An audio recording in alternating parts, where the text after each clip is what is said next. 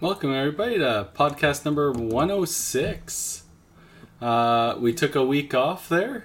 We run into some technical difficulties. That's why we're a little bit behind here. So hopefully everybody is going to tune in that was going to at 7 minutes ago.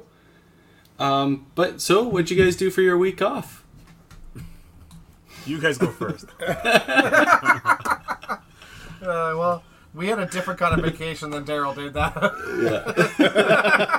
You guys had a great camping weekend, though. Let's talk about that. You guys had a good little crew, some bowling buddies, right? Dexter and Carrie. Tim, you did a different camping. But you guys had a great trip, and kind of cool to see you guys, inter-province buddies, getting together and going for a little camping. That must have been fun.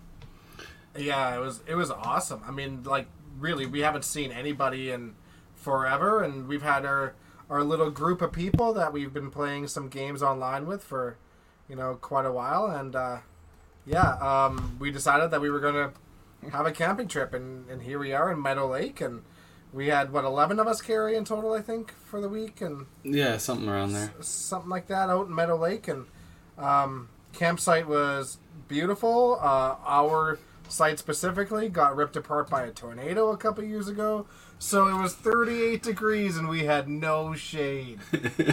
Oh, no. It was hot. Nobody went and got one of those shade tents?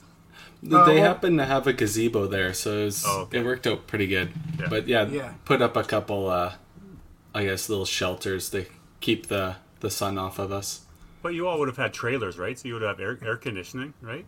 Maybe only one of us. Just the city folk. Yeah, the only country boy out there is the only one with a trailer with AC. He's the one that goes out glamping, and the rest of us are actually camping. Because I ain't no moron, I understand. The shelter was great. It was a big help. The only problem is, it was like a safe haven for the bugs at night. So it was a shit show. Honestly, it was good.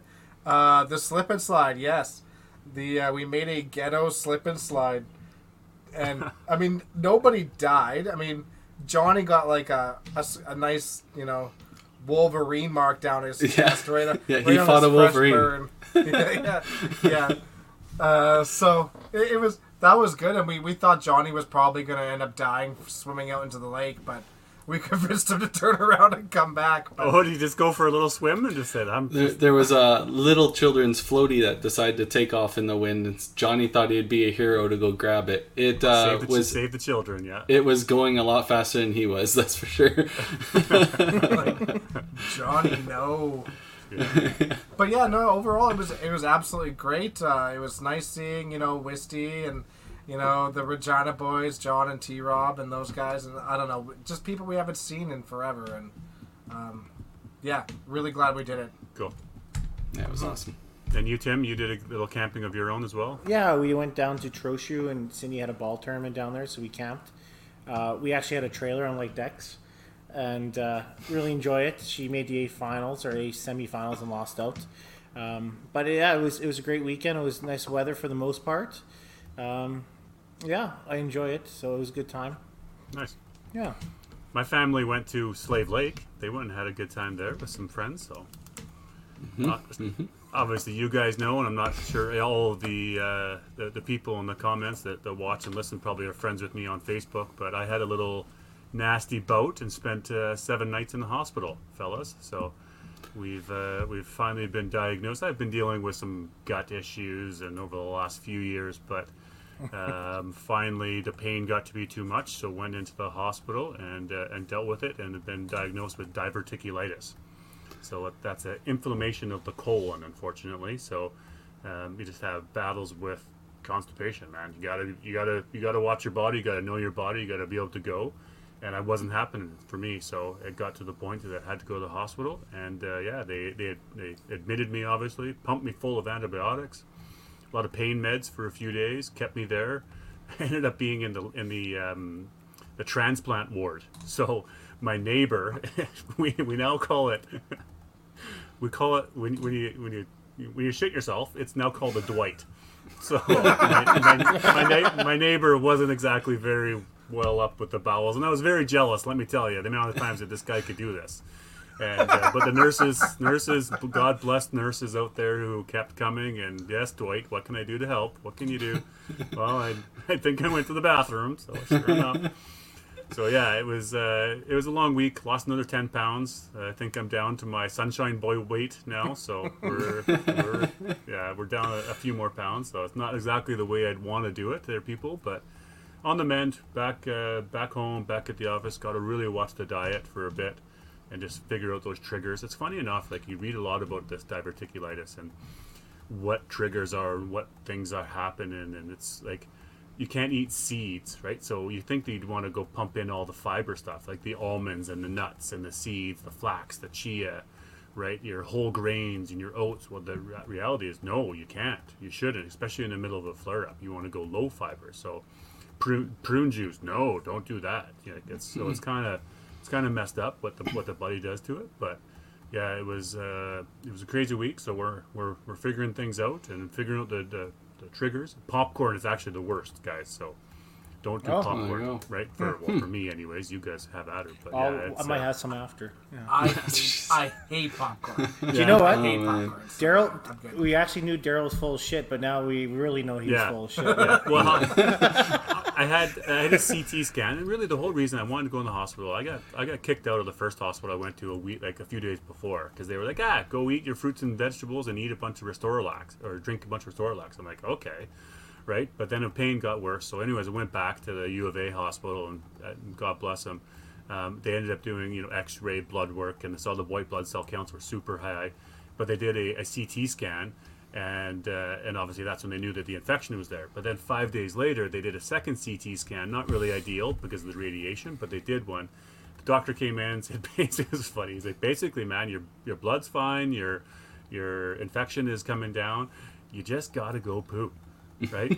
And he's like, honestly, I could see every 2 millimeters, and we're just waiting for the dam to burst. He's like, that's all that has to happen. He's like, and it's going to happen, man. Like, it's like the dam is going to burst. So anyways, pump in the laxatives. So I call over the nurses. Hey, need some help, ladies?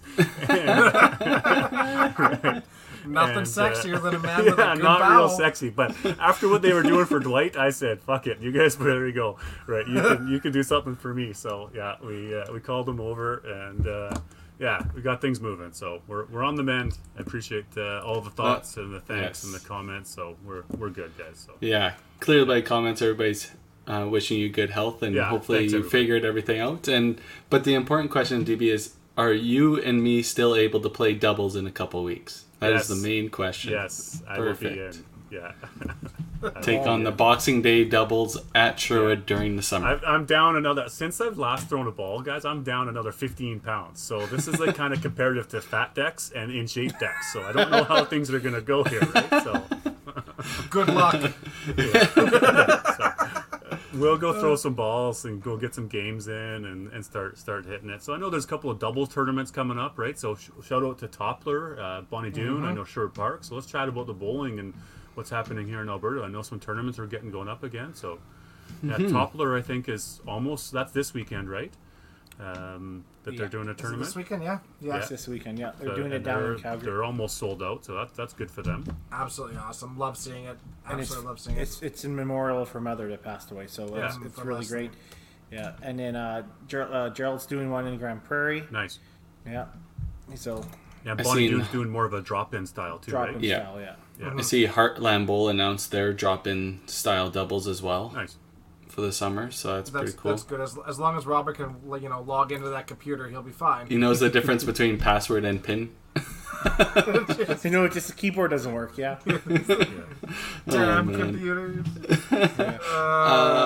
And Tim, yours is what? Are the 2 weeks right coming up? The 24th. Yeah. Yeah. Yeah, that's when we take all your money, so don't worry about it. That's all. It's just the 3 shifts on the Saturday, right? Yeah, that's correct. Yeah. Whereas I think Toppler is doing Saturday and Sunday. I think it's 2 on Saturday and 1 on Sunday morning. Okay. Yeah, and they have less entries you can have for each shift. So. Okay. And what's Grand Prairie's format? It's a 4-player team, I believe, and they have 3 shifts up there. So. Nice. Yeah, it's really good. I think 42 teams, he said. So that's really good for up there in Grand Prairie. That's amazing. Yeah. Great local support up there. Oh, What's Absolutely. what other provinces and other people opened, or are we sort of Alberta's not the only one? There's other places that are open. No, Ontario still sort of shut down and stuff, but other provinces opening too and getting going. Yeah, from the sounds of it, it sounds like Saskatchewan's pretty much wide open now. BC's really close, and Ontario, I think, is in. Nebs is opening in a week, I think, right? Nice. Yeah. So Yeah. the Ontario situation's opening up too, so I can't wait. Yeah, I think like some of them are gonna be still working their restrictions until like I heard BC is gonna be like September. I mean, they're reducing restrictions quite a bit, but yeah, capacity things for a little while yet too, as you see with Manitoba in there too. I know Saskatchewan's gonna be, no masks starting July 11th, I believe. I think BC's about the same, or BC maybe no masks already too. Alberta obviously went to no masks on July 1st. It's weird. It's crazy to seeing people walk into the bowling alley with no masks anymore, or walking into a gas station with no masks. It's Yeah. the world Freedom. has sure changed. Freedom. Yeah. What are you saying percentage-wise, Dex? Are most people wearing no masks or masks, or what's the... I was thinking it's between 70 and 75% is how I see it, for like people wearing masks in. No one's wearing a mask while they're bowling at all, but like wearing masks in, it's probably about 70% no masks. Okay. Honestly, Yeah. yeah. So more and more. I was at the Wally Mart today and did the Rona and the Rexall and the bank, and I didn't wear a mask, but yeah, I can't say I really looked around to see what the percentage was, but there was a handful definitely that were wearing them. Yeah. It seems like a lot of places staff are still wearing masks. That sort of seems to be the rule, but Yeah. yeah, it's nice. Hopefully a nice sense of normality again to it, right? So things are getting there, and obviously bowling is super exciting to get back and playing and coming to see you guys and tournaments. Interesting. Tim Hooper says their Manitoba centers are open, but explicitly no competitions. So Yeah, that's right, so like- weird. So in Alberta, we're in phase 3 now, or step 3, or whatever phrasing they want to use now, and which is basically no restrictions. But in phase 2, when there were still a bunch of restrictions, we were technically allowed to run leagues with no restrictions at all. We could have ran an 80-person league, had no masks, nothing, and it would have been absolutely fine. No social distancing, and it was completely allowed. But technically, we still weren't allowed to have non-households come in for open play together. Bizarre. Yes. So it's interesting that they're having no competitions, but yeah, here we're good to go, Yeah. and our numbers are continually going down. Yeah. Still, yeah, continually we are going for down. sure. Yeah. And our vaccines, I think we're almost at 50% second. It's second over doses. 50% now. Yeah, It was announced so, today. Yeah, so we're making good time for sure. So It's just good for the future, obviously. I mean, these tournaments, we had the comment about, the Dream Crushers and the Bombers playing, and, the 8-gamer getting going, or even just, looking forward to the Autumn Open or the Club Tour, or all these events where traveling can start happening again, sure, it might be another month or so, but at the end of the day, hopefully all centers across the country can get back to league play come September, right? That would be great. Yeah. Have Let's we hope. seen Toppler or Autumn Open entry forms? Are we getting closer to that for people signing up and starting to see shifts and starting to see stuff? entry I forms know- haven't been out yet, Yeah. but I know Autumn Open's a go. Yeah. Right. For sure. We had posted something about, or Carrie posted something on the WCBT, and Mark did message me asking who posted it and thanked us for posting about the Autumn Open. Autumn Open is definitely going to be a go. I'm sure those entry forms will be coming out right away. But yeah, from everything that we understand, there is no reason why WCBT shouldn't be Good. big and massive and running completely open like it was before.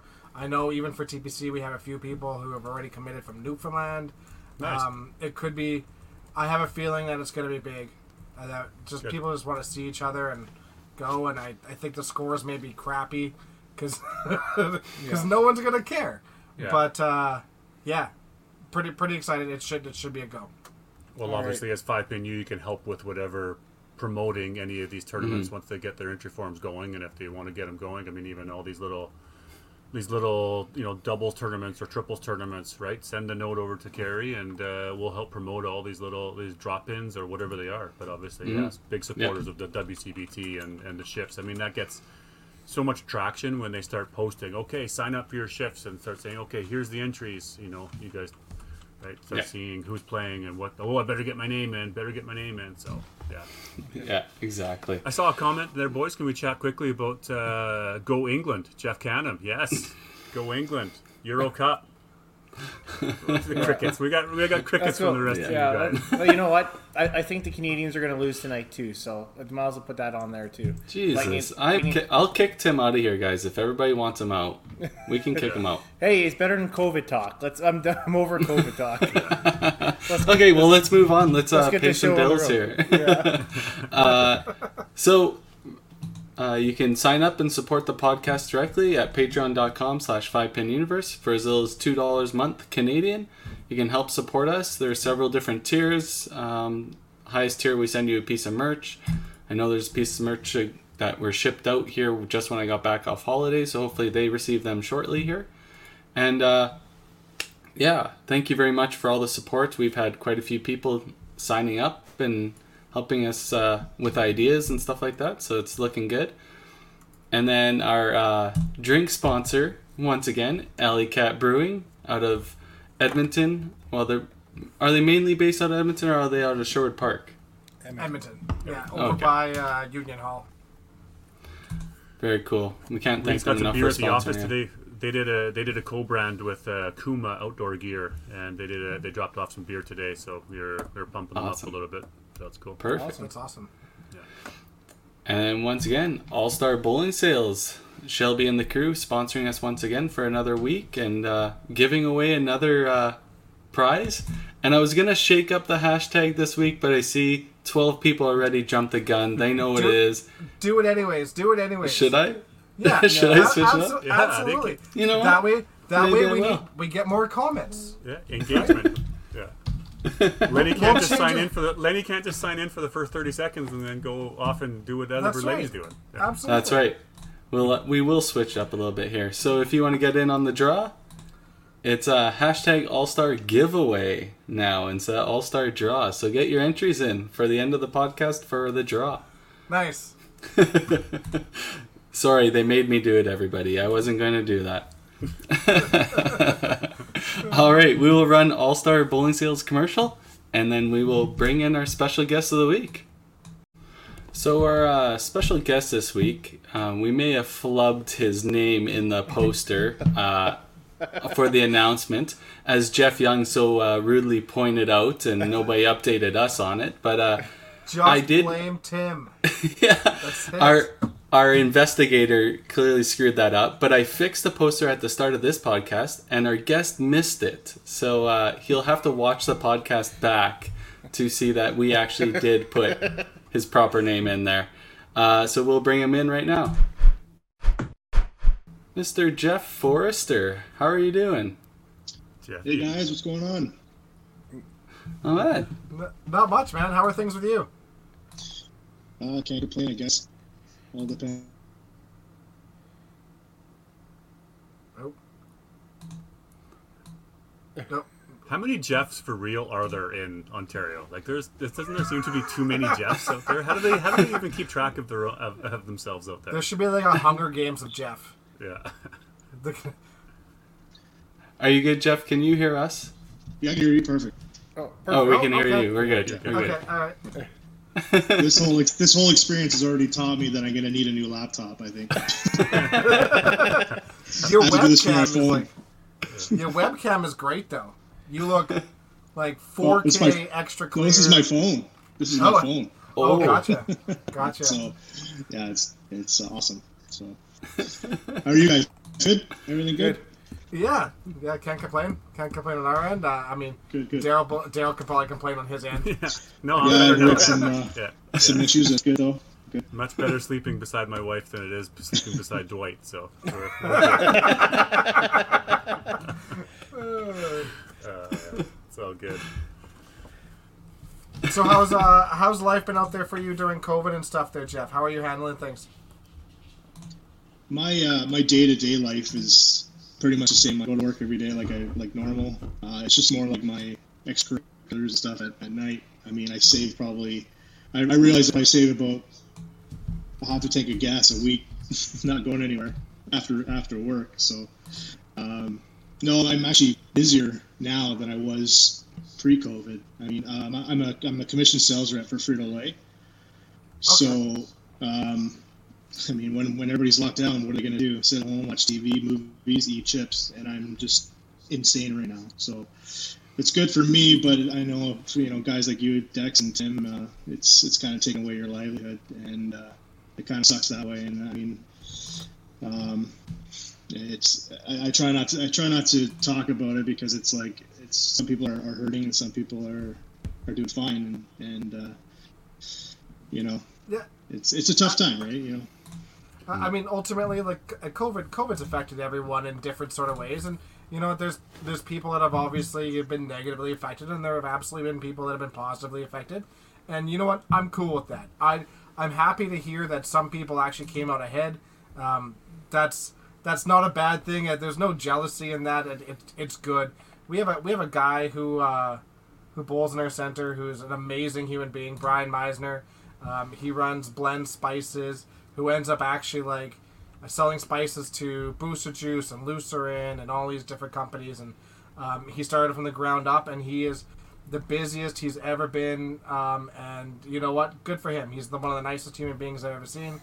And there's nothing wrong with being successful through this. So by all means, go ahead and talk about it. It's nice to hear some positive stories. Yeah, I mean, it's there's definitely it's been a year and a half now almost. I mean, I hate talking about it. I really do. It's more so you don't want to judge a human being on one opinion, right? And being COVID. And unfortunately, a lot of people out there are doing that and sever friendships over different,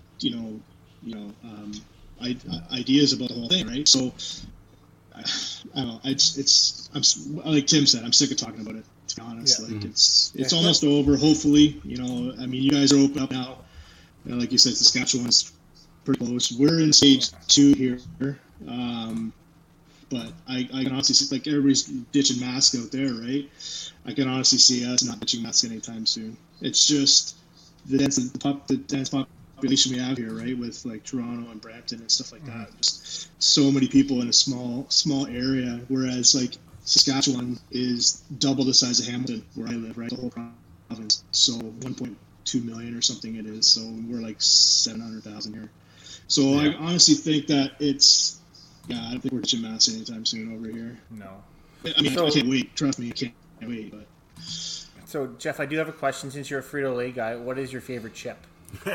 Yes, Tim. Yes. Rank them. Rank them. Yeah. You know what? Still from a kid, my go-to is Ruffles sour cream and onion. Okay. Go-to. Good choice. Good choice. Yeah, I've been on the Dorito sweet chili heat for a while. I think that's pretty solid, though. Yeah. Oh yeah, have you tried the new Lay's one that just came out? No. There was 3 flavors that just came out based off of old flavors. Ruffles, Lay's All Dressed based off of Ruffles, Lay's White Cheddar based off of Smart Food, and one with sweet chili heat. So it's actually not bad. I haven't tried the other 2, but sweet chili heat one's good. Do you get the inside track on all the creative new blends that they might be coming out with?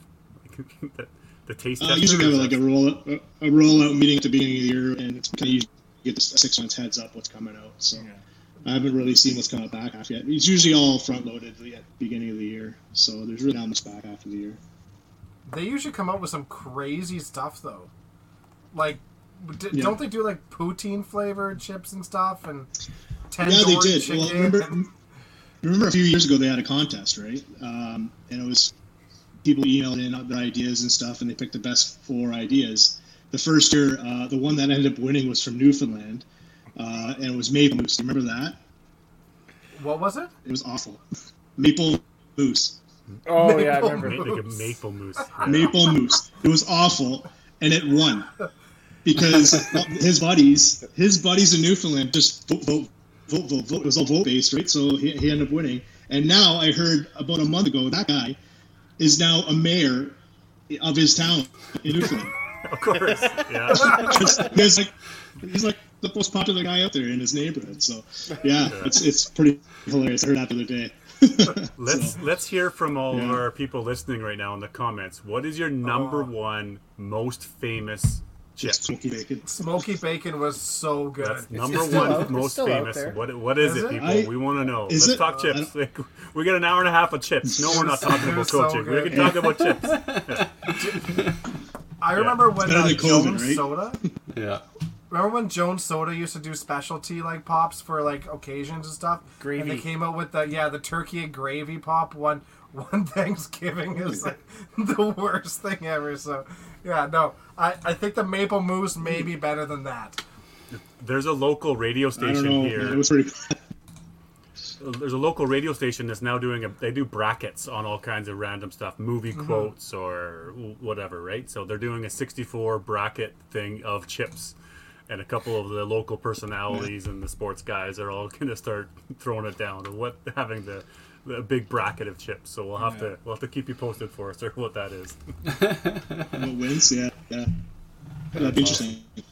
Yeah, I'd go with Sean, the Cool Ranch Doritos. That'd be my go-to. Although right now we're a Sans chip guy for a bit. Yeah. Although those aren't really high in fiber, so you might be okay. Yeah, but they're crunchy and hard. They don't go down super soft. So unless you put them in water or something and let them, I don't know. Like, A blended bag of chips. Yeah, have you ever heard of a soft chip? I don't know what that is. Like, It's a tortilla. Yeah, there you go. Take that back to management, Jeffy.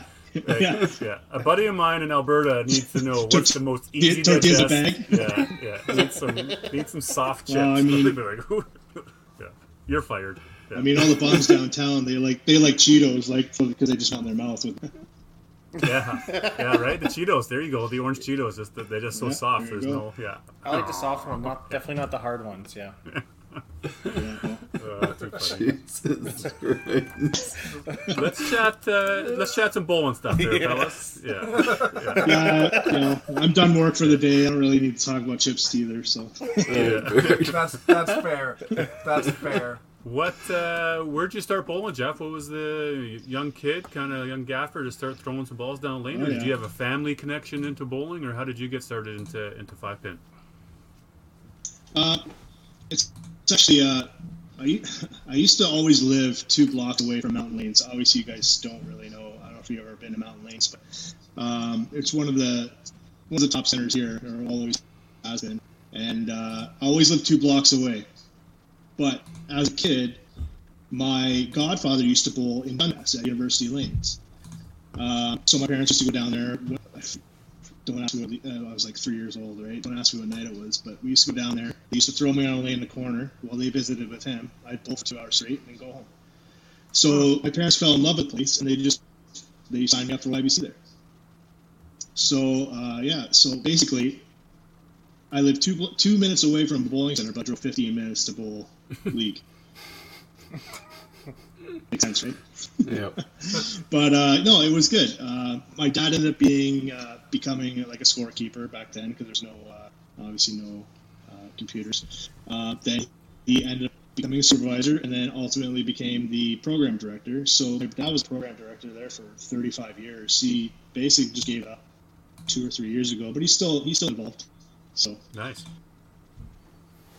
Yeah, I actually just nominated him for the Hamilton Hall of Fame as a builder, and he got accepted. And lo and behold, COVID kind of delayed that ceremony. So if this gets delayed anymore, I might be eligible for the Hall of Fame the same year he gets in. So. Yeah. But that's an awesome accomplishment, and obviously, putting in 35 years in the YBC program, right, to keep it running, and we all know how these programs run by volunteers, so kudos to him for doing that. So well-deserved accolade for him. Yeah, that's going to be a nice, proud moment for you, if he's still there. Oh, no. Oh, it looks like he's reconnected. We're going to have 2 Jeff Forrest. Oh, he's gone. Are you back, Jeff? Oh, we have a frozen. Oh, there you go. Got the smirk. Yeah. So Jeffy, Just he's dropped. Hamilton area This too, might right? happen quite a bit tonight. That's okay. Might have to do a go around. Hamilton, yeah. So No. you're Hamilton area, right, Jeff? Yeah. Yeah. Good job. Okay, Good job. can you hear me? Yeah, see. in and out. Yeah. We're good. Can you hear us? Good. Yeah, I can hear you. Can you hear me? Yes. Yeah, we're good. We're good. We're back. We're good. So Alright, as a youth bowler, did you start playing, the 4 steps, or start, to work through up to the bantams, juniors, seniors type of thing, or where did you start sort of? Oh yeah, I competing? bowled. I started when I was 4. Okay. Yeah, I started when I was 4. I was a very small center, so I wouldn't say very good, but I didn't really care because I was always singles and in 4 steps and stuff like that. So I really didn't have to try too hard at that point, which I'm not saying is a good thing, but whenever I went to a tournament, I always seemed to step it up, obviously, right? But I wasn't in YBC. I wasn't like great. So I was probably about 220. But until my last year, I think I was about 230. But I ended up having a really good year. Like I ended up finishing third in singles for zone. I think I missed out by 10 pins to go to provincials. But I'm bowling against like some Martin Talbot and John Young, Jeff Young. Well, yeah, Jeff Young, Dave Burkbeast, guys like that, right? So it was a tough zone to get out of. Still is. And I qualified first for Youth Challenge, the only year I ever made Youth Challenge. So yeah, it really wasn't until I got out of YBC where I joined an adult league when I was 16, and that really stepped up my I was 220 in YBC, but I was 240 in the adult league, right? Because I knew YBC I could stick around with my friends, right? And I didn't care. So it's again not the greatest mentality to have, but it is what it is. That's the way she goes. I always tell any kid I always tell all the kids I coach, try and join adult league as quick as you can, because it. Oh. I think there's a fine line though, like he's talking about, right? Is with, in youth you're kind of just playing for fun and enjoying it with some friends, and then really trying to be competitive in youth, right? There's probably less people that are super competitive in the youth than there are there just for enjoyment. But he's right. Once you get into start playing in the adult leagues, you kind of start taking things a little bit serious and don't want to let your teammates or the adults down, right? So it's probably more of a common thing than not, right? Yeah. No, for sure. Even looking back when I played YBC, I was decently average in the league, like 239 or whatever, but in the scratch league it was 245, 250. You just step up a little bit, right, to play I wouldn't say the tougher competition, because our YBC program was pretty strong. It's just a different mentality. You had to step up to play an adult, right? It was just a different mentality. I guess you could look at it that way. I think you also had to change, you had to be more mature. I mean, you're around a bunch of adults, Yep. right? So Being near you, Jeff. Up in connection. yeah, you're around a bunch of adults, right? And you have to have maturity. Around YBC, you can go around and dick around and do whatever, right? But there's a sense of you want to belong there too, right? So Yeah, in YBC, you kind of have your moments where you have to really focus and you have to take it seriously. 4 steps qualifying, for us in Edmonton, rep team qualifying, stuff like that. You take it a little bit more seriously, but up until that point, yeah, it's a practice. It's a way of going out and getting some repetitions and seeing your buddies and whatnot. And then we had our Wednesday night league where, we obviously took it way more seriously when we were in there. And I totally understand what Jeff is saying for sure. yeah. What type of a league, Jeff, was it that you joined when you were 16? Was it a match play league, or was it just sort of a fun, adult, league type of thing? Yeah, it's just a fun adult league. It's actually at University Lanes it was as well. Right. His phone's just not doing her, I don't think. How about you, Tim and Dex? When did you guys start? Is that the first adult league you started playing? Was that match play Wednesday night? And how old were you when you started playing that? 14. We spared for the whole year, and then 15 when I actually was bowling on your team, Daryl, with Lynn. I remember. Oh yeah, right. Okay. Yeah, that's a long time ago. I mean, that's 20 years ago. Now you look at it. Sure. Yeah. It was funny because we could play the Wednesday night league. It was just they draft it's not a draft. You get to pick your team, right? But our Sunday match play league, you had to be 16 in order to actually compete in that league. So we got to play the highest average league in the city before we got to play our Sunday match on Sunday night, but in Sherwood Park. But it was absolutely worth every penny, and sparing and playing in that league for sure when we started at 15. And it gives you so much experience, and it makes you comfortable being around, the higher average people, and that's just as important as anything else, I think. Yeah, developmentally wise, I think that was been key for a lot of the great bowlers coming out of Edmonton area, right? I don't know enough about the other places, but obviously Edmonton, we've welcomed the Tit-Cats into that league, or the Toms, or any of these Rylands, right? As when you're eligible to play and you're good enough to play, there's no limitation, right? So Absolutely, it's important for adult leagues to recognize that they have to let the youth come into play, as long as they can compete and they can have the maturity level to play and not throwing little tantrums and whatnot, right? Yeah, exactly. Yeah. Oh, he's gone again.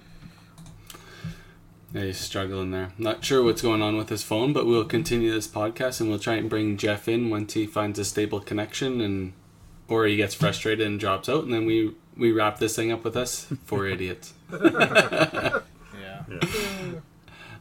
So let's touch on a little bit. Any you guys have any experiences with Jeff on the national level? Obviously, we probably played him a couple times as a player. I'm not sure if our careers were kind of rolling when he was still playing competitively. Well, actually, he still played competitively. Like he's won the Nets tour here not too long ago, right? Yeah, 2017. Yeah. 2017 he won. Yeah, coming back from knee surgery. Right. I'm pretty sure I met Jeffy at Nationals in 2002, 2003, somewhere in there. Obviously, on his bio, we know that he won he was a mixed team national champion 2001. I wasn't there at that one, but I do believe that he was part of the men's team or at Nationals again the year after, 2002. So there was a couple of them, Steve Barker, Jeff Forrester, they were there, right? So they were, I don't know, somebody's calling me now.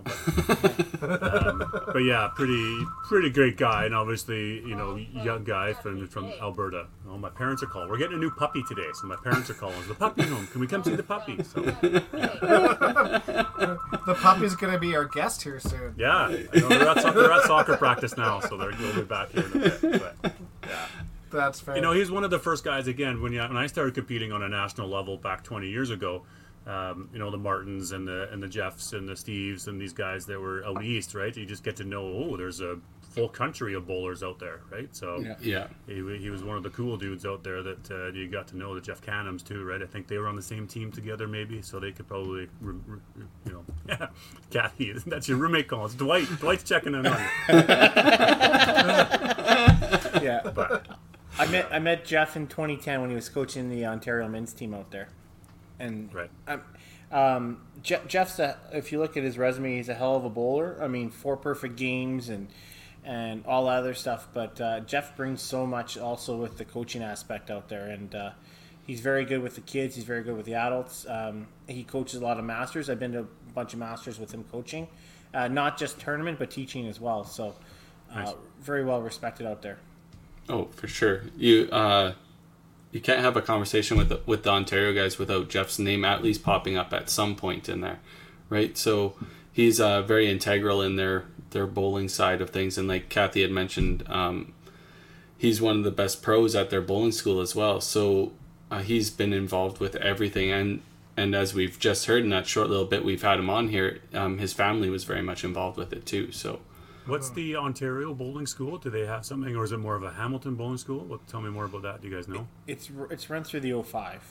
Okay. So the 05 runs a bowling school each year, and they bring pros in and they bring coaches in. And I don't know if it's similar to how Saskatoon runs, but a lot of great bowlers show up to the camp and they get invited, and and it's quite to do. Like if you look at the people who show up, it's like Connie Ward's there, Kathy Davidson's there, Nice. and all those other people are there. So it's Steve Barker, I think, helps run it out there. So it's a great little school that they have 4 days. Yeah. Nice. It's a challenge, right? Like we talk about the crossover from being a player and being at the top of your game and wanting to compete, and obviously national champions and club tour champion, but then also being at the top of your game as a bowler or as a coach. Sorry, like it's very, very few people can do that at both levels, right? Because coaching brings in so many different aspects, right? I mean, you can be really good at this game if you can create the muscle memory, and just be naturally athletic. You could be really good at that, but there's different levels of like intelligences within the game too.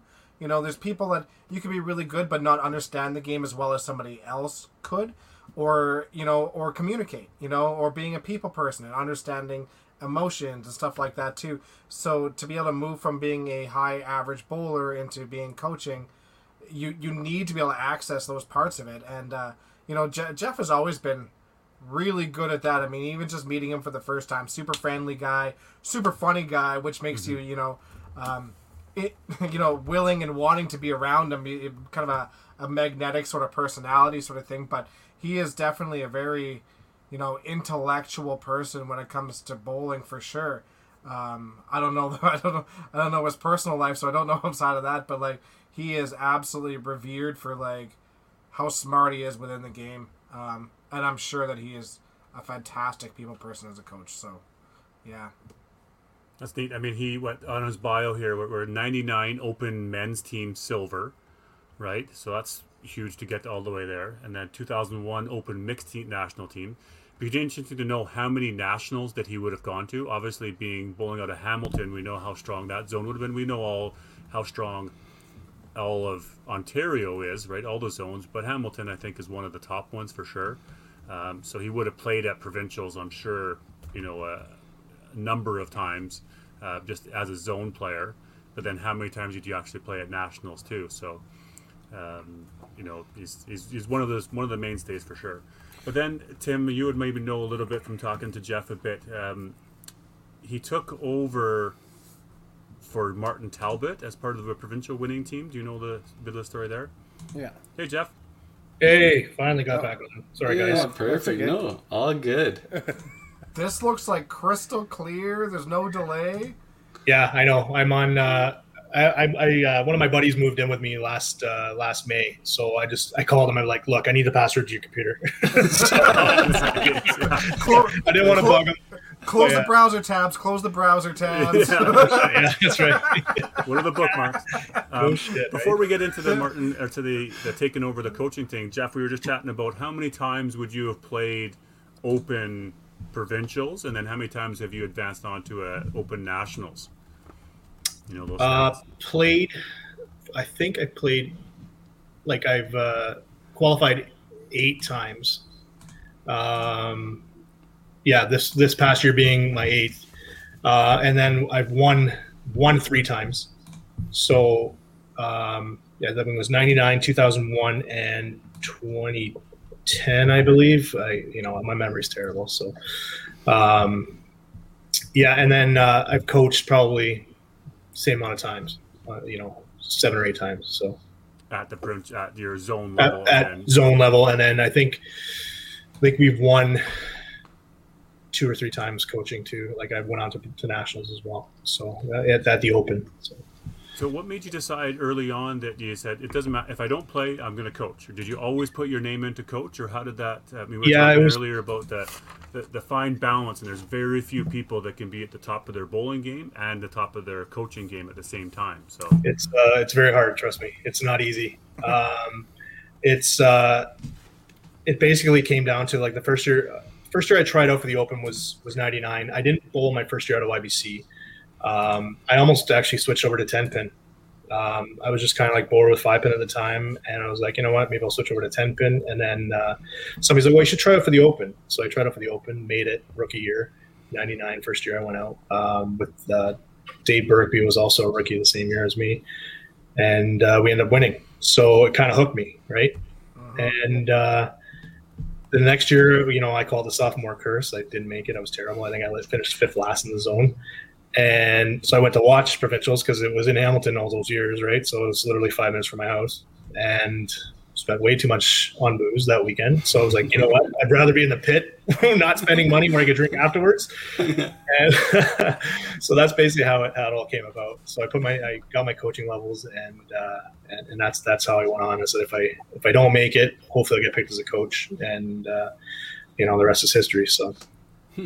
How old were you the first time you got picked as a coach? Good question. I was probably 24, 25, maybe. No, maybe. Yeah, around that, I guess. It was around that. That's super. It is, yeah. I mean, I didn't get picked the first few years, right? Because obviously nobody knows, right? And I got picked with a bunch of great guys. Like Mike Bates was on the team. I think Burpee as well. Mike Tuck.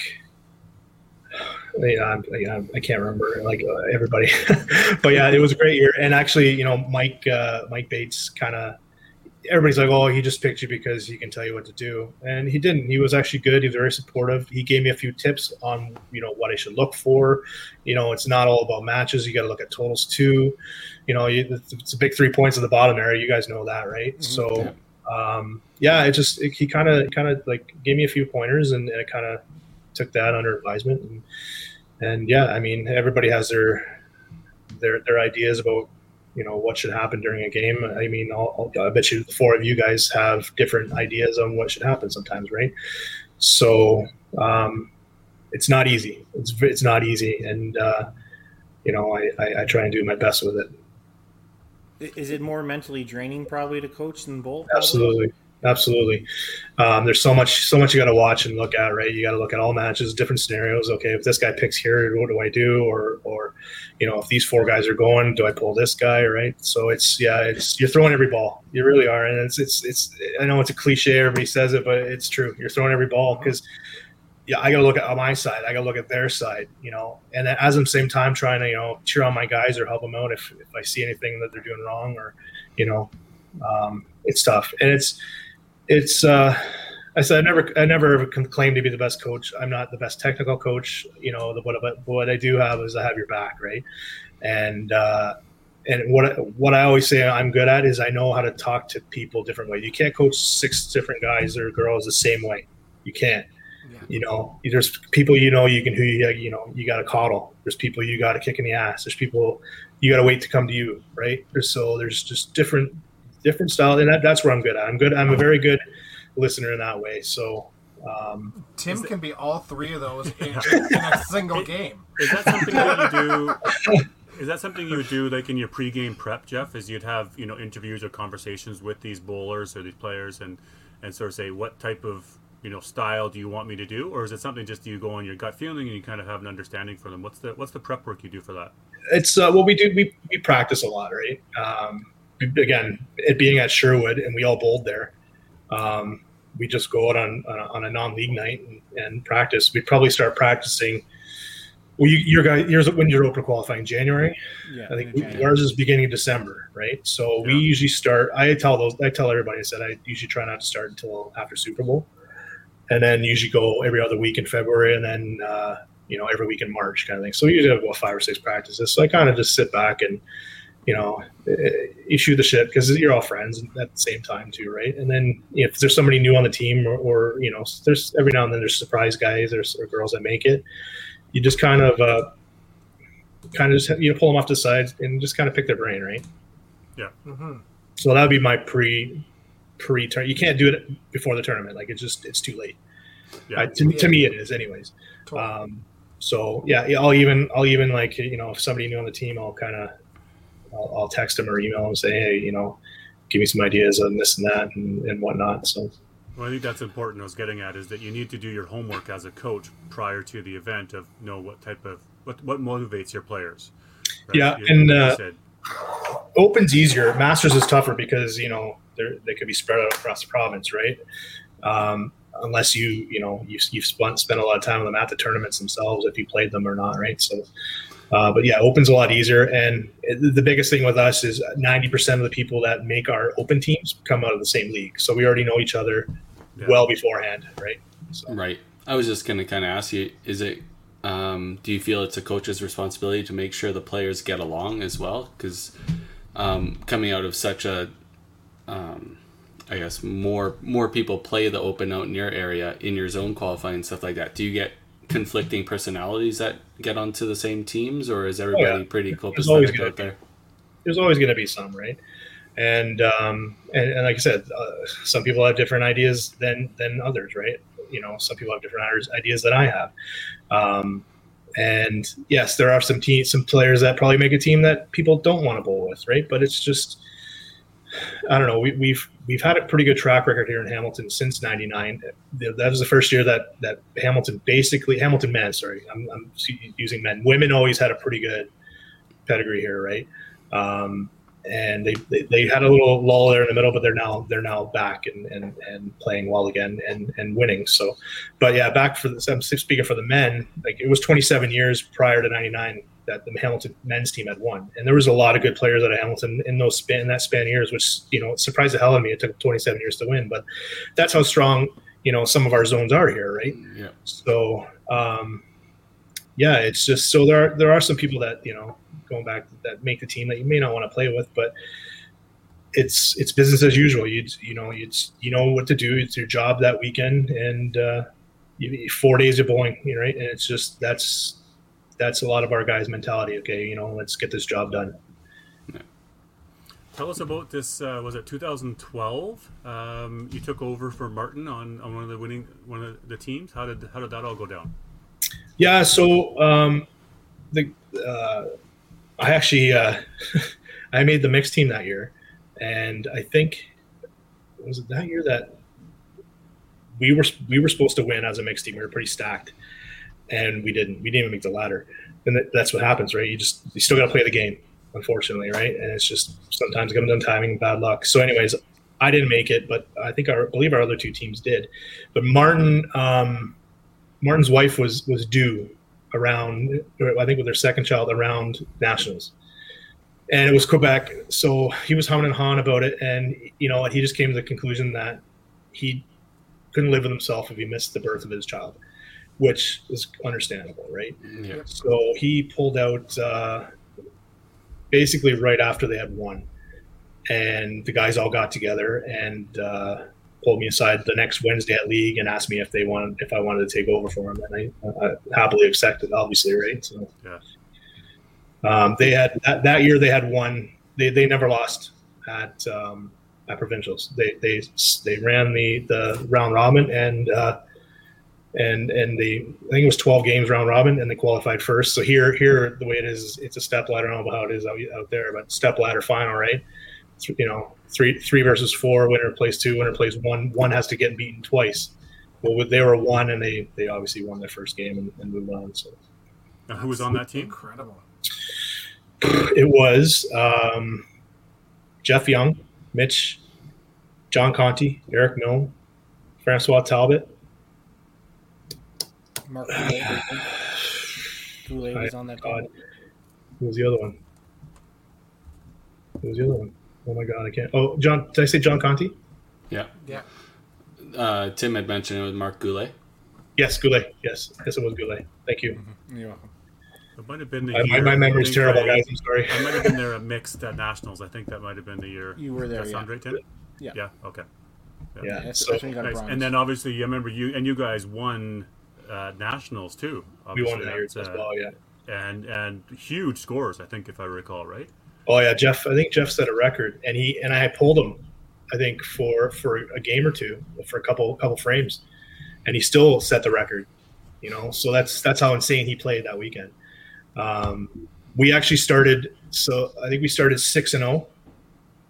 I think it went 14-0 at provincials. It was 13 and then 1, and then we started 6-0 first day at nationals, and then God love him, Dave Post. I love you, Posty.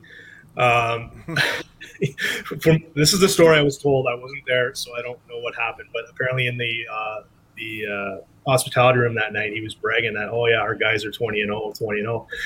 And so I think we played you guys, Alberta, first game. I'm not sure who were you guys on. Any of you guys on the team? My memory's terrible. I'm sorry. No, but it was in Edmonton. On 2012. Yeah. Okay, so they, I think Brian, it was Rossetti maybe, I forget who it was, but went back to the guys and said something, and they destroyed us.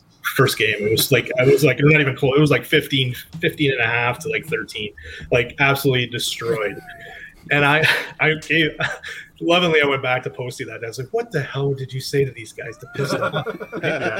And I'm like, "My God!" So, and that's always one of my things when I coach kids too. Like, never throw anything back at another team because you don't want to fuel any fire that they already got. They already want to beat you, and then they hear something like that. Yeah, look out, because it's going to come fire at you, right? So. As far as making polls in the open, obviously, is there a time that is too early or too late? Like, how do you judge from a coach standpoint? Like, hey, second frame, man, I think we've talked about this on the podcast. What's the fastest pull you've made, right? Or like, how do you manage that timing of when to do it and what's too late? Yeah, it's always a topic of conversation, and even we have it here, and I like to hear other people's perspectives on it too, because you're right. What is too early? I usually look anywhere from 3, the earliest, to 6, and anything after 6, it's got to be really bad, right? Or just maybe getting some balls in for the next guy or girl, if you're kind of winning a match handily, right, for the next game or something like that. But I think the earliest I wouldn't do 2. I don't. 2 is too early. Like 3, unless it's a guy, someone goes 3-pin, like, okay, you're out. Or pick. It all depends situational wise too, right? And who it is, and what the match is at the time, right? So like, totally. A lot of people have some people have longer leashes than others, right? Yes. And that's hard to explain to some of the youth out there as well, right? Because you got to explain, like, this person's paid their dues, and at any time they can turn it on, stuff like that, right? So, especially if they have a career of doing that as well, right? It's hard to pull somebody when that they're a good finisher and they're still tight in their match and stuff like that. You don't want to be that guy that pulls them, just because their score is 100 in the 6, I got to pull them because they're absolute trash. But they still finish 2-teen and maybe they're only 20 behind in their match, right? Like, you can't be yanking them. Yeah, exactly. Like I said, some people have longer leashes than others. And I personally, the hardest spot to pull is anchor, I think. That person's down there for a reason. Okay. Usually it's somebody you trust to make a shot when they need to make a shot, and I mean, I've done it, but it's a very hard pull. Like usually, okay, I'll give you an example out of provincials one year, and Mitch kind of gave me shit for it. Not shit for it. He's like, he's kind of like, what'd you do that? Why'd you do that? So anyways, we were playing against Bay of Quinte, which is a zone out east, right beside Ottawa. And so we always have a tough time with them, always. So, but anyways, I think it was like 5th and 6th frames. Top four guys had doubles. And Matt Houston was our anchor at the time. And he was struggling. He was coming in high, so chop, pick, corners. He could not bury a strike, right? So he was one of those guys that had about 106 or something like that. So I pulled him. Yeah. And then I think that next frame, three guys broke off their doubles, and then it became a tighter match than it should have been. And we ended up still winning, but at that time I was looking at, okay, well, we need that point. Right. And okay, so I'm trusting the other 4 guys, at least one or two of them are going to go on. Right. Yeah. And it's one of those calls. And I always say as a coach, if you have a reason, if when you make a decision, as long as you justify a reason why you did it, you may not have to like it, but most of the time you should respect it, right? Because that's the idea I had at the time, or whoever was coaching me had it at the time. So I usually try and give a benefit of the doubt, but sometimes it backfires, right? Well, that coach is put in that position for a reason. If you think you could have coached better, then maybe you should have been coaching instead of playing. That's how I always look at it. Yeah. I don't question it. Just do it. Yeah. Yeah. Yeah. It's tough though, like you said. Like every situation is different, and every player is different, and what rope you're giving and how you're doing it. I mean, it's a tough job, man. And sure, there's mistakes that you made. I mean, I coached a couple of years and definitely made mistakes, but you sort of try to learn from them and realize, why did I make that move? Right? Yeah, you have to be convinced at that time that that's the right move. Yeah. And make sure the team rallies around you and sort of says, yeah, okay, coach made a move. Let's go, guys. Let's go. But That's it, right? It's definitely a tough job, and when is that too early and when is too late? So, Right, and I mean, and like I always say, like I said, pulling anchor is the toughest spot because the team also knows you have that person there for a reason, right? Yeah. So if you make that pull, that could deflate your team more than inflate them, right?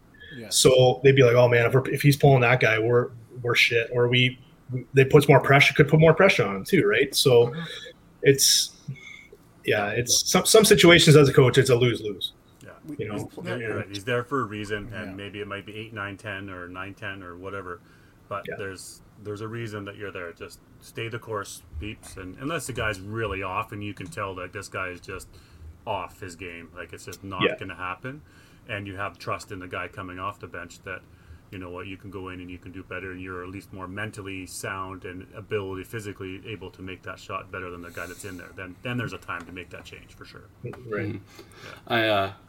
A few podcasts ago, we kind of asked when was the earliest time we got pulled during an open play or during the open or whatever. And I don't know if I answered or I didn't get a chance to answer or I maybe didn't remember it, but it was definitely at Nationals.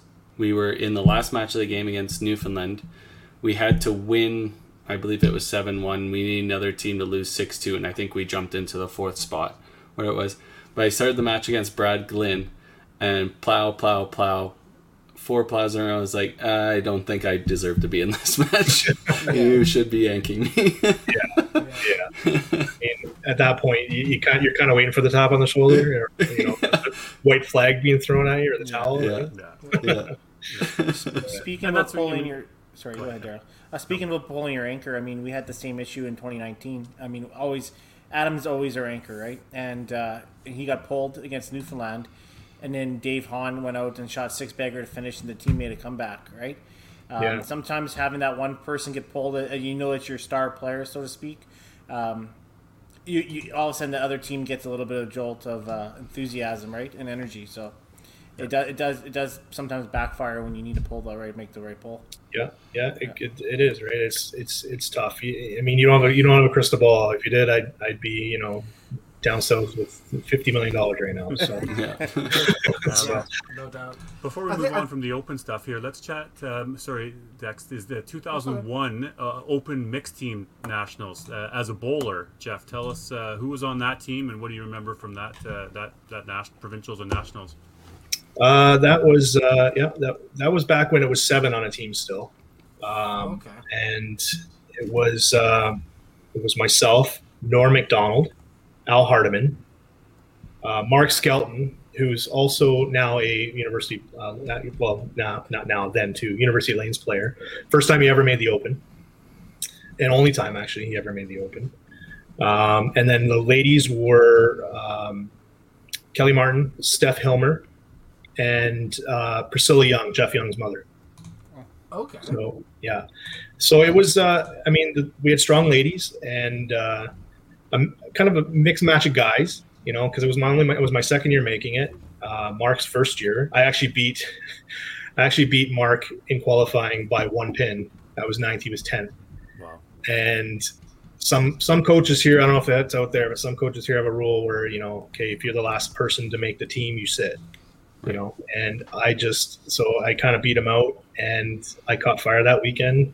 And I felt so bad because he only played, I think he played 10 frames at provincials.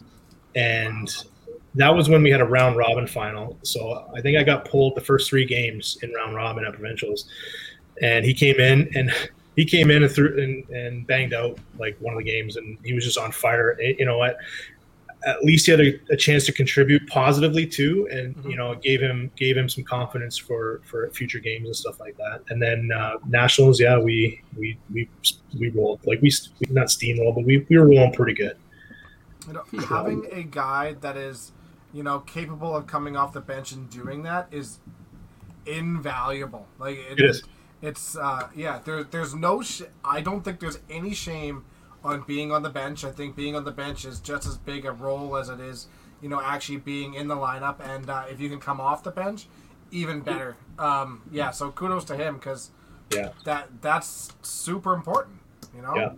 And otherwise the poll is useless. Yeah, exactly, right. And he made the best of his opportunities. I don't mind playing the bench at all. I always say, hey, if the five of you play, take me to Nationals, man. I don't care, right? Yeah. But some people take offense to it, right? Or they think they deserve to play, or they see who's on the team beforehand and be like, well, I'm not going to play at all, and all this stuff, right? And it's what you make of it, and if you could make the most of it, and you know what, man, next year might be your last national or your last provincials ever, right? Or your last nationals ever. So take advantage of it, have fun, right? Yeah, totally. So, you never. Yeah, even our ladies were strong that year. I mean, Priscilla only played 15 frames at provincials, and it's tough having two players like on the bench too, right? Because absolutely, if you're steamrolling, like, guess what? You're not playing. So, and it sucks. That sucks, But again, they were. How do you make the change when you got five guys that are rolling and we're just bombing things through? Like, I'm not. That's it. As a and our coach was Rob Ward. Yeah. At the time, Connie Ward's husband at the time, and he just kept turning around saying to both of them, "Sorry guys, sorry." And it's just like, I mean, what can you do, right?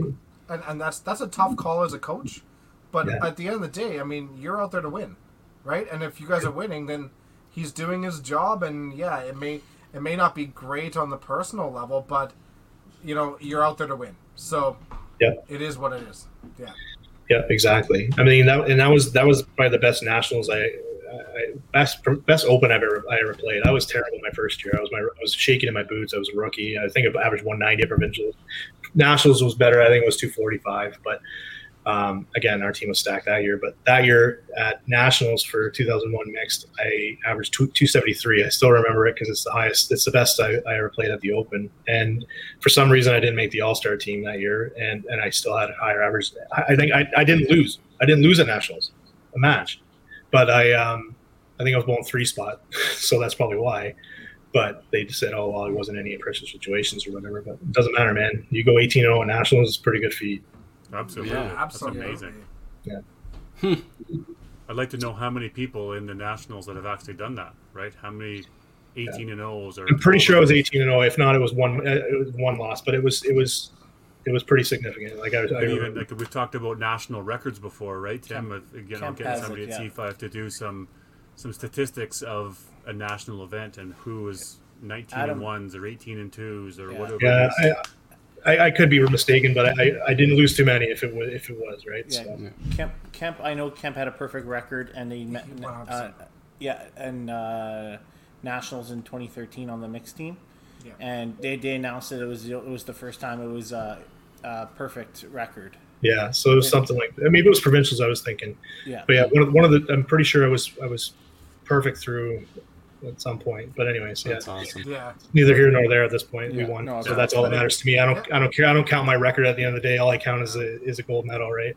And it'd be kind of cool though to see some personal stats or some top 50 records of all time at a national championship. The guy went, Jeff Young. You talked about at 2012. Like, what was his?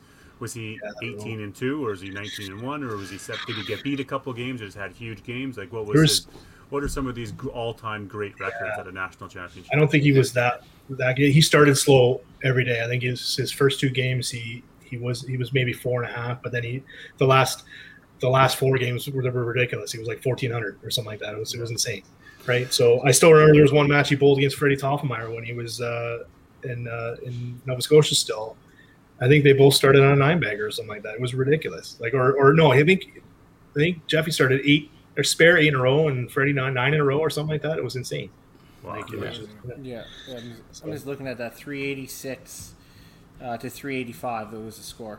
Yeah. Wow. Yeah. Yeah. Like That's it was amazing. it was insane, right? It was Yeah. fun to watch. It really was. We need to create a chart of some of the stats that we want to know out there. Right? All these things. And See, that's what I keep pushing onto this is it's great for audience and fans of the game. You may not care as a personal record or whatever, but there's somebody that's watching the sport that wants to know that stuff, and it keeps them involved in it, and right? So as much as people say, "Oh, I don't care about a record. All I care about is the gold medal." There's somebody else that cares what your record is and wants to know what your record is. That's what sells the sport, right? Four nerds like us on a podcast have something to talk about when we've got stats in front of us, right? That's right. Right? Well, I'll tell you one thing. I'm not volunteering. No. I think That's a there's some heck other of a stat job. people. There's some other stat people out there that would probably do some work into this. So When Tim messaged me, I was like, "Man, you're gonna make me do some digging." I don't know what I didn't know what my master's stuff was, right? And like, I knew it was hard. Like, my open stuff I knew. Masters was kind of a blur. I don't know why it was a blur, but I think I know why. But yeah, it was just kind of all blurred together, right? And I was like, "Oh, what team was that? I had to actually like message people. What medal did we get this year? Like, it was awful. But yeah, my memory's not the best as it used to be. did you always qualify for Masters, or always try to play Masters out of Ontario as well every year? I've never actually made Masters nationals. Okay. I think the highest I ever got was about 7th or 8th. Like I just missed. And this year I actually came back after about 3 years off because it was Newfoundland, and of course COVID killed that as well. But I think I was about 20 pins off a team with 2 tournaments to go.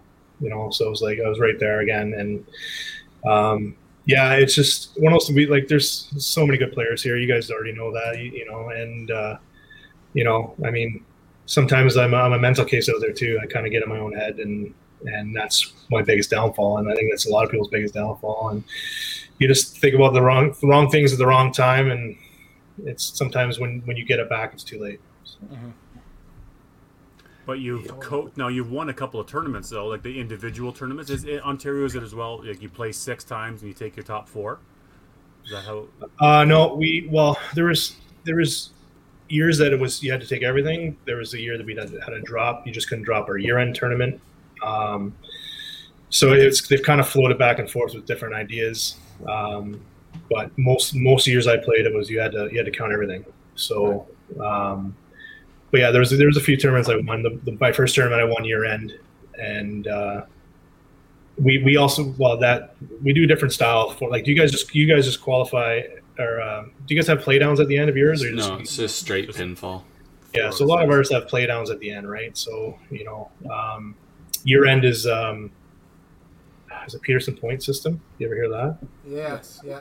It's where so you get a point for your win and a point for every 50 pins you bowl, right? So it basically the tournament's run off a point. So if you throw 300 and you win your match, it's match play against you have a pod you start in. So you play the first day, you'll play 6 different people, right? And if you win your match, you get a point, and every pin, every 50 pins, you get a point. So if you bowl 300, win your match, you get 7 points. Wow! Right. So if you bowl 305, you get 7 points. Plus 5 carryover, so those 5 still carry over. So if you bowl 245 your next game, that extra 45 adds to the 5 to get another point, right? So, yeah. So I ended up winning that one year. Yeah, you should see the score sheets. there's a lot of adding mistakes. We'll put it that way. But yeah, it's interesting. It's fun. The other one I won was mixed. We did mixed triples. So what we did was. You would take back then you take the top the top 2 scratch male and the top female would form a mixed triples team, and then it would go 3, 4, and 2, and then 5, 6, and 3. So you would form like a triples team, and then you'd have brackets. So the top seed would play the bottom seed, and you go through the brackets. So I ended up winning that with Mike Bates and Joanne Nadeau. Mike and I finished 1-2. And Joanne was 1 as well. So, and then the last one I won was our Master Senior tournament with one of the kids who bowls with us on Wednesday nights. So that triples tournament, do you play like a pinfall qualifier to decide that, or is it based on everything up to that date? Yeah, no, it's just so you just bowl your 10 games or whatever the tournament is, and then after that you get seeded, and it's just a 1 game knockout, really. I think it's cool. Might have been 2, might have been double knockout, but I can't remember. But yeah, And it's like they make eight teams for the brackets, or is it 16 teams? It depends on how many players there are, right? Usually, I think we usually do 1 in 3 or something like that. So back then, it probably been a dozen teams made it. It could have been 16. Right. It just depends on the field, right? That's cool. We only 4 teams. Yeah. So we do different styles and stuff. Where it's I know all your tournaments out there are grind, right?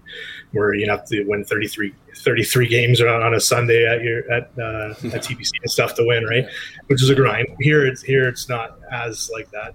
Like our club tours are starting to become like that, but back then it was just like one and done for Masters, because again you're already playing Saturday and Sunday morning, and you can't really do, like, you're basically ending your qualifying at 2:00, and people got to drive 4 hours home.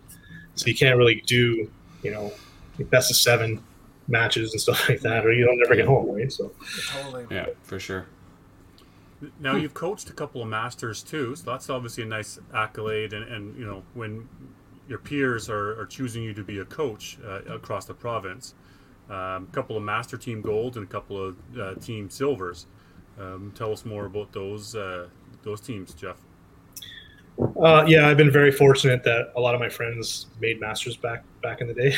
Put it that way, because honestly, it is. It's one of the unfortunate parts of bowling. It's a lot of it's a popularity contest, right? So not necessarily the best coach out there gets picked, or the best player gets to be on the podcast or something like that, right? Like, but it's like it is. It's true. Like, it's like, I'm sure there's a lot better players out there than me that are probably dying to get on this podcast. 105 for sure.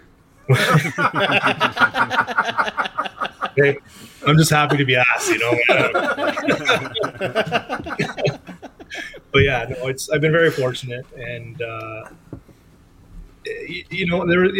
think the first year I got picked, got picked as a men's team, and we finished whatever. There's silver. It was BC. That was, I think, the first time I met the likes of Rhonda Nelson and Chelsea Ely and people like that, right? First, it was my rookie year, so I was like, I didn't know what the hell was going on, right? And that was fun. It was a lot of fun. And then I coached 4 tournament ladies teams after that, and 1 teaching ladies team. One of the tournament ladies team that we actually won had 2 players had to pull out because of, I think it was their kids' high school graduation or something like that, or they're both teachers. I forget who it was. Tracy Smith, Ontario, and I have to specify. And and Brenda Pankoff had to pull out. So the 6th and 7th lady was Sandy Dixon, and Joanna Doe took over, and we ended up winning, right? With our, that's how deep. Our players are here, and we had a great time. Like, it was a lot of fun. All the Masters were fun. Like I said, they all kind of blur together, and but no, it was a good time. A lot of fun. I was very fortunate to get picked.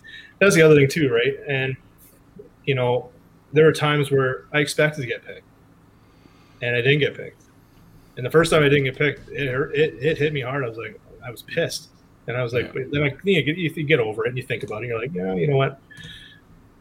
Why am I pissed? I mean, I've been fortunate. Let's maybe give somebody else a turn, or hey, so and so's, they want so and so more than me. Whatever, right? It is what it is. So you can't take it personally either, right? Sometimes you get picked, sometimes you don't. It's just it's part of the game. So tell us the difference between coaching a tournament team compared to a teaching team, because I know you had success in both. Teaching we didn't do as well, but it was still fun. It was Hamilton, actually. It was the Vegas team, and it was a lot of fun. It was different the first time. It's hard because it's POA, but I just kind of looked at it as scratch, if that makes sense. So, like, if we had to give him 145 pins, I just kind of looked at it that way. Yeah, I guess, like for totals wise, anyways. kind of just went with the handicap system. Yeah, in my own mind, right? Yeah, and it's totally. so you just kind of like, okay, and you kind of had to look at like they had to look at the score sheet. Okay, what's their averages? Okay, what do they need to win this match and stuff like that. So it was added a different factor to it as well. It's another dynamic, but it was fine. Yeah. Did you find the team dynamics any different than compared to a scratch team? Yeah, it's a little bit different because again, that was my first and only time actually coaching, teaching, and I knew some of the players on the team. I didn't know others, right? And again, it's harder to, like I said, for the Open, we would practice 6 times before the tournament. Where, I think two were from Ottawa area, one was from Toronto, and one was from like Mississauga. So like they're like hours away from me, and we were trying to get it together for practice, and I think we got together 2 days before the tournament at Sherwood, whenever it came down, and that was it. So it was tough because it's you don't know, you kind of had to learn on the fly, and that's coaching's hard enough, and then you got to add that in too. So Totally. yeah. But yeah, it's you kind of have to see what their personality is like, right? And who you think could handle anchor and stuff like that. Where with tournament, you pretty much anybody can play anchor, right? It adds a different dynamic, and but hey, I mean, it's they had a great time. I even told them at the end of the tournament, I said, hey, I mean, just again, I always say, this could be your last nationals. This could be your only shot. So just enjoy yourself.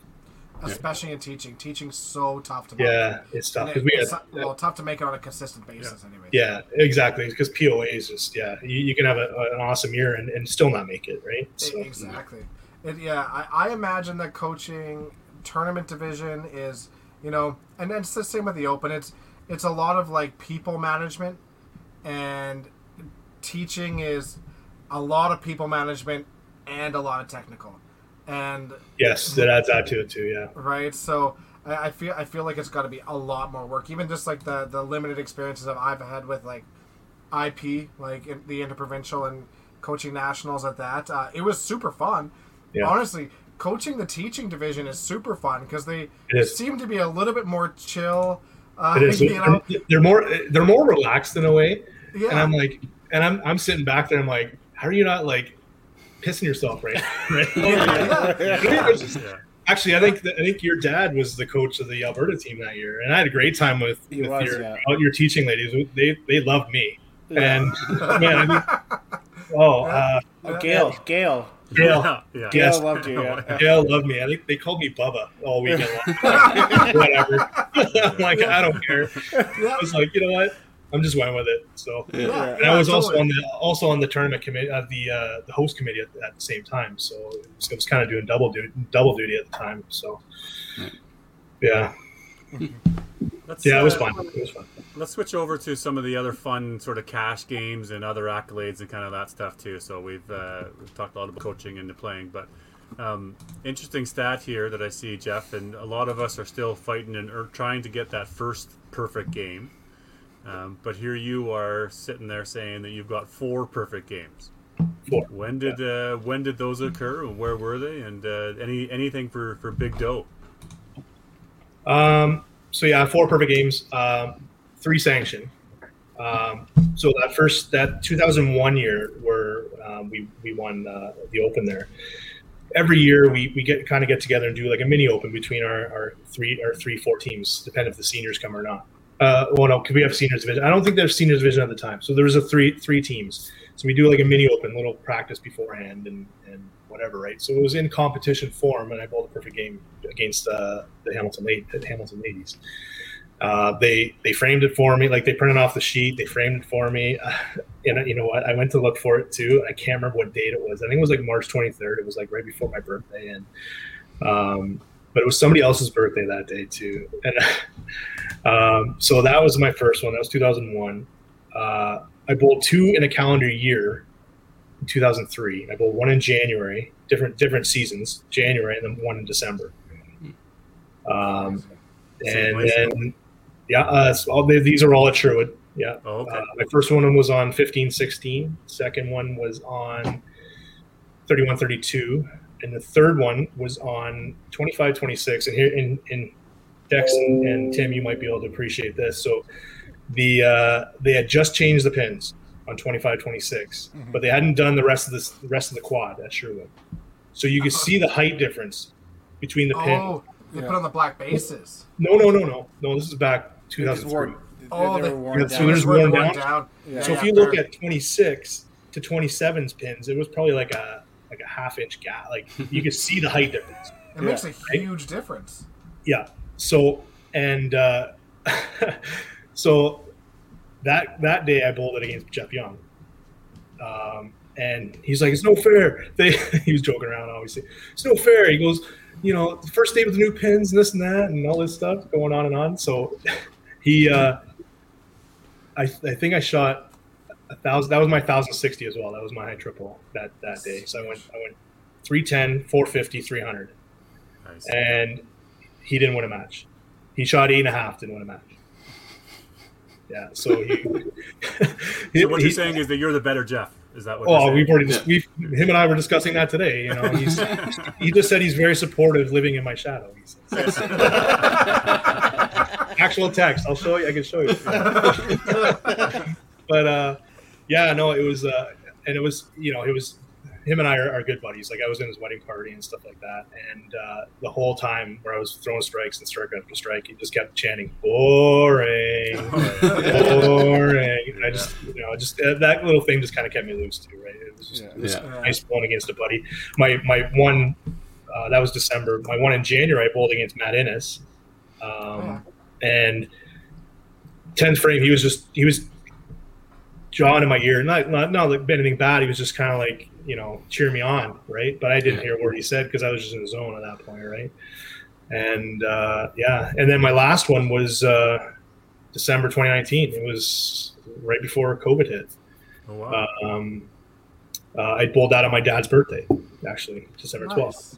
Very cool. So it was this one was at Mountain Lanes, and I lived 2 blocks down the street from my parents who still live there. And so on the way home, I'm like, hey, guess what I did tonight? And I'm like, what? He goes, I bowled a perfect game for your birthday. He's like, really? I said, yeah. So, yeah, it was kind of cool. So I text him, or when he was asking for topics and stuff, I said, I'm surprised that nobody commented yet about it. The correlation between cake and perfect games is all the first 3. There was somebody's birthday and somebody brought a cake in, so everybody's eating cake and stuff, and I bowled perfect games all 3 nights, right?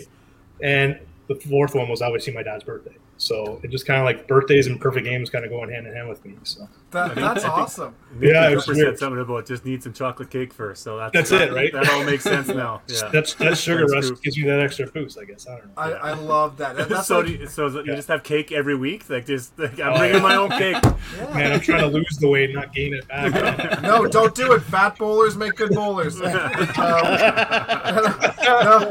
You're Actually, one more weird coincidence. Sorry. One more weird coincidence was, I don't know if you guys ever met or know Bob Coulter. No.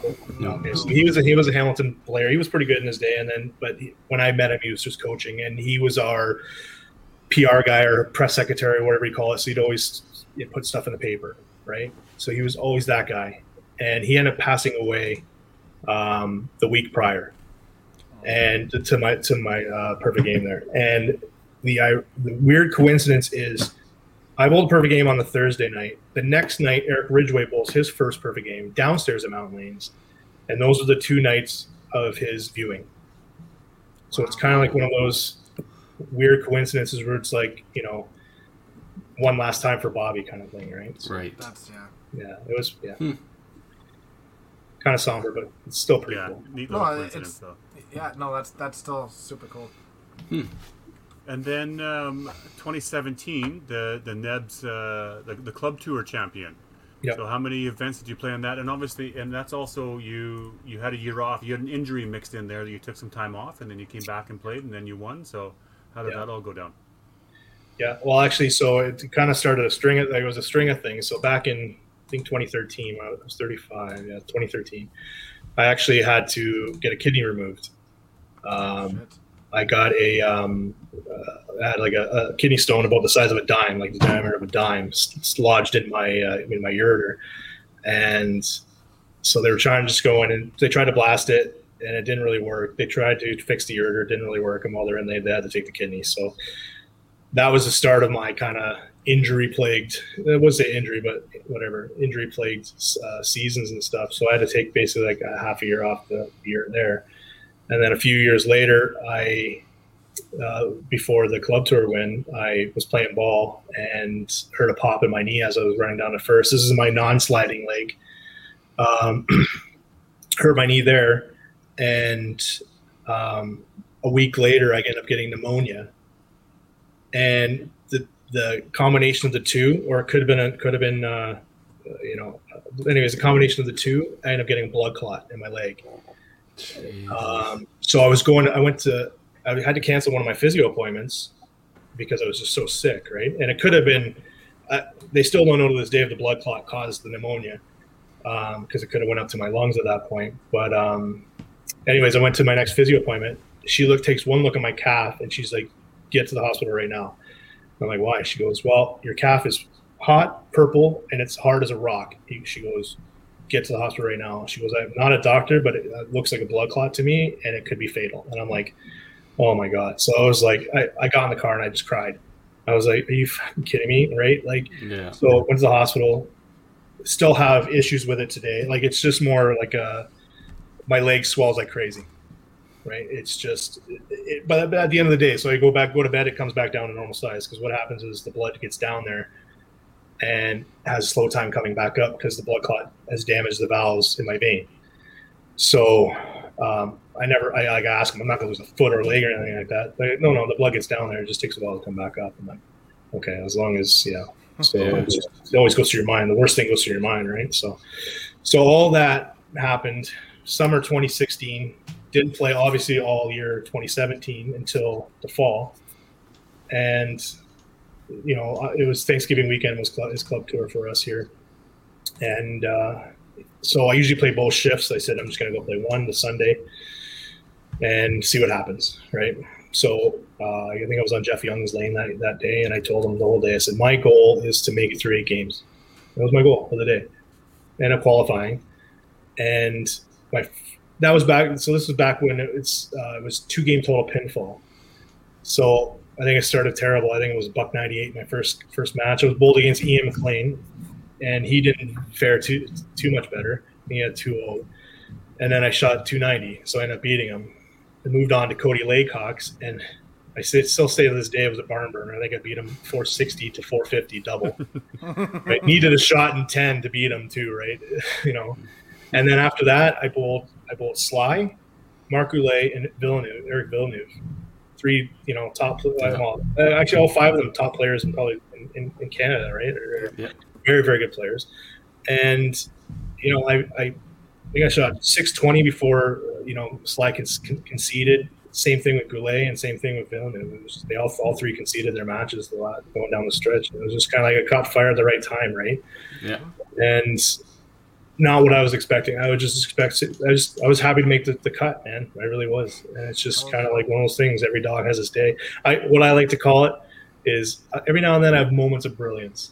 And that's what it was. That's amazing. That had to feel really good after everything that you endured. It did. And at the same, and I don't want to again be a Debbie Downer, but at the same time, like that spring, my long-term girlfriend and I split up, and it was just kind of like something needed to go good in my life at that point, and that kind of helped, right? So, yeah, totally. Yeah. I also got to say, how lucky are you to be, going to physio, and you see your physiotherapist, and she tells you to go to the hospital. Like, honestly, right? That's super lucky. You could have, never gone in because why would you? You don't think anything different. It's just, muscle pain. And then she's like, no, you need to go. Like, someone was looking out for you. It is. It really is. And it's just like, At that moment in time, I'm kind of like, and I'm pretty sure I didn't help my own situation with, my own health and weight and stuff at the time, right? And it's kind of like, yeah, it's just, I kind of had a different outlook after that. And it's more like, people are like, well, why are you doing this? I'm like, because you never know when you're done. Honestly, like, you never know when it's your day. And I mean, I don't think it would have gotten that bad, but you never know, right? One more week, I could have been dead. I don't know. Like, it's just, it's just whatever. Right? It's just, I'm thankful for that as well. So. Now, is the mental side of the game something that you work on? I mean, obviously, being a coach, you sort of, help other people do that as well. You had said earlier in the podcast about the mental side of your game is something that's probably the weaker. How is that? Like, how do you work on that? Like, what are things that you do? I mean, obviously, coming back off of an injury, having some success. Is there any strategies that you specifically zone in on, or what do you do to recognize those challenges and work on it? Yeah, it's tough. I mean, it could be anxiety brought on too sometimes, right? It's just every now and then you kind of, it just could be some stupid thing where, you could pick all day long, but one pitch out just pisses you off, and it takes you 4 frames to come down, right? It's one of those weird things. It's hard. It's hard. It's been hard to work on. It's hard to work on. I kind of just try and, I talk to people like I said, yeah, I'm a coach, but I mean, playing with guys like Jeff Young and Mitch and Mark Relay, all those guys, we kind of help each other out as we go, right? So if I have no shame in asking any of those guys, hey, I mean, I'm struggling right now. Can you, like, with in my mind, like, what do you do and stuff like that? Like, because those are top players, around here, and they'll give me tips. Sometimes some work, some don't. It just all depends on what works for me, or even it could be the time of day or time of year. It's weird. It's hard. It's you kind of go back to basics, or you kind of just you focus on muscle memory or whatever it is. It's just yeah, I mean, like, I'll go back. I'll go in the back, and I'll just kind of stare at my spot or something like that, or kind of like analyze something else. And sometimes it works, sometimes it doesn't. Sometimes I'll if I'm struggling, like with, say, my ball coming in tight, I'll, instead of looking at one board, I'll expand it to 3. Right. I said, if I go over any one of these 3 boards, I should be good. Right. And that way it kind of takes the, I need to be perfect out of your mind. Because if your ball goes anywhere through those three boards, you're at least going to hit it for one. But you might, take that tight line out of the mix. If that makes sense. Mm-hmm. Yeah. So. I think you said something really important there. Is that you'd go and ask your buddies from a mental side. Often I think bowlers would probably go and ask my buddies, hey, physically, do you see something? Am I doing? Am I dropping my elbow? Am I dropping this? Or am I sliding too much? Or what am I doing? Mm-hmm. But really, it's none of those things. It's really just up in your head. So having the foresight and being able to go and ask somebody, hey, mentally, I'm in a fucked up place right now. I need a little bit of clarity, a little bit of adjustment, I think is really important, Jeff, that you just said there, right? And not a lot of people think of it. Right, and even I don't think of it sometimes. Sometimes I try, and the first fix I try it's obviously physical or technical, right? And sometimes it's like, no, it's just something's getting in my head, and Jeffy will say something to me like, just, I don't know, stare at the clock, watch the second clock go around the whole clock, and just kind of stare at that just to kind of clear your mind, stuff like that, or pick a square down on the masking unit and just stare at it, right? And it's just, could be something simple like that, or even just could be like taking just deep breaths, just kind of relax yourself, calm yourself down. There's so many different things, there's so many different factors in this game, and it's 90% mental. It really is, right? But for me personally, I would probably more apt to go and ask somebody physically, what am I doing? What do you see in my game? Yeah. But the reality is, DB, could not even do that. It's not that. It's all in your head. Right, so do those little things, like you say. Look at the clock. So good comments there, bud. It's crazy to think that maybe on a individual standpoint during an event or league, you think more physical than mental, right? Always, but if you're on a team, it seems like you're more trying to get the other guys in the right focus. I find, right? It's the opposite on a team portion than it is on an individual portion. Yeah. Yeah, for sure. Yeah. This is a cool stat too. 2-time Southern Ontario Elite Coach of the Year. That's pretty neat, and obviously coming out of Southern Ontario, I mean anywhere across the country, if you're recognized as the Elite Coach of the Year. But that's a pretty neat accolade for yourself. How those ones make you feel? Yeah, it's unexpected. Obviously, I didn't even know the thing existed the first time I won it, to be honest. Right? I was like, they actually called me to we have the AGM or the semi-annual, I think it was. They called me to. So, oh, we need you to pick something up here or something like that. And they just sat me at the table, and all of a sudden, like, boom, Jeff Forster, come on up to get your award. I'm like, what? And they kind of surprised me with it, right? I was like, oh, this is pretty cool, right? And it was I think it was one of those years where I think I coached a team to C5 Nationals and did very well at. I don't think I won either one of them, but it was like it just had a very good year that year coaching wise, right? So, and I think it was the same with the other one. I think I might have won one year, but we didn't win the other one or something like that, or it was Matt. I can't remember. It's again, I don't even remember what years they were, to be honest, but. Yeah, it's definitely an honor. I mean, to be recognized as an elite coach of the year, or coach of the year, anything, right? But, totally. Yeah, congratulations. That's amazing. Yeah, and like Daryl said, coming out of Southern Ontario, that's no small feat. Yeah, it is a pretty good accolade, right? And again, like I said, I was blessed to have friends take me to nationals, right? For coaching too. So if it's not just me, it's the players too. Like it's the whole, I like to thank God and then my players and all that stuff. It's true, right? It's because it's a lot of factors along the way, and it's not just me coaching. Cookie cut response. If you guys don't know how the award kind of comes out, I don't know how it works in Ontario, but on a national level, it's by a point system, right? Oh, is it? Is on a point system based off of the year that you were submitted in, right? So that means that all the coaches out there, obviously, Jeff, you were ranked the best out of all of them, right? So that is quite the feat. You did it twice. And I think it includes YBC in there too. It includes a bunch of other things as well. So that's pretty cool. I mean, for YBC, like I said, I still coach there too at University of Lanes in Dundas. That's my home center, and I master out of there and all that stuff too. We've never won. We had never won anything until 2020. I coached a Bantam boys doubles team. We won provincials. We were going to head out to Calgary, and then it got canceled. Right, first time, and then not even that. Like there was another girl that bowls at our place. She bowls 5 and 10. Like it's a split center. It's 8 and 8.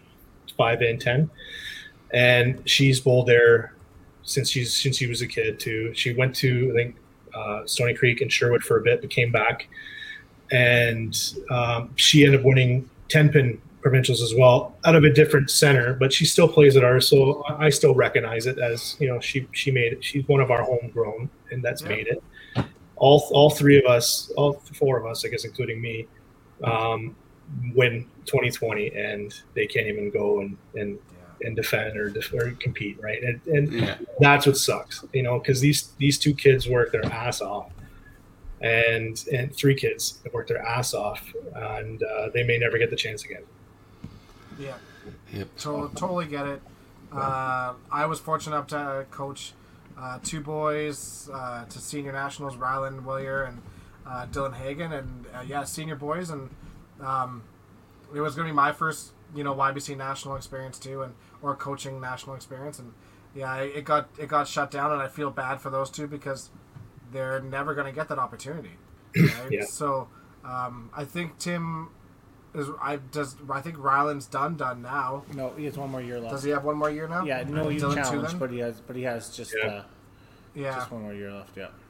And that sucks for the senior players too that miss out on their graduating years. Tyler Titcat too. Tyler Titcat lost his final year, and I feel really, really bad for all those guys. That's for sure.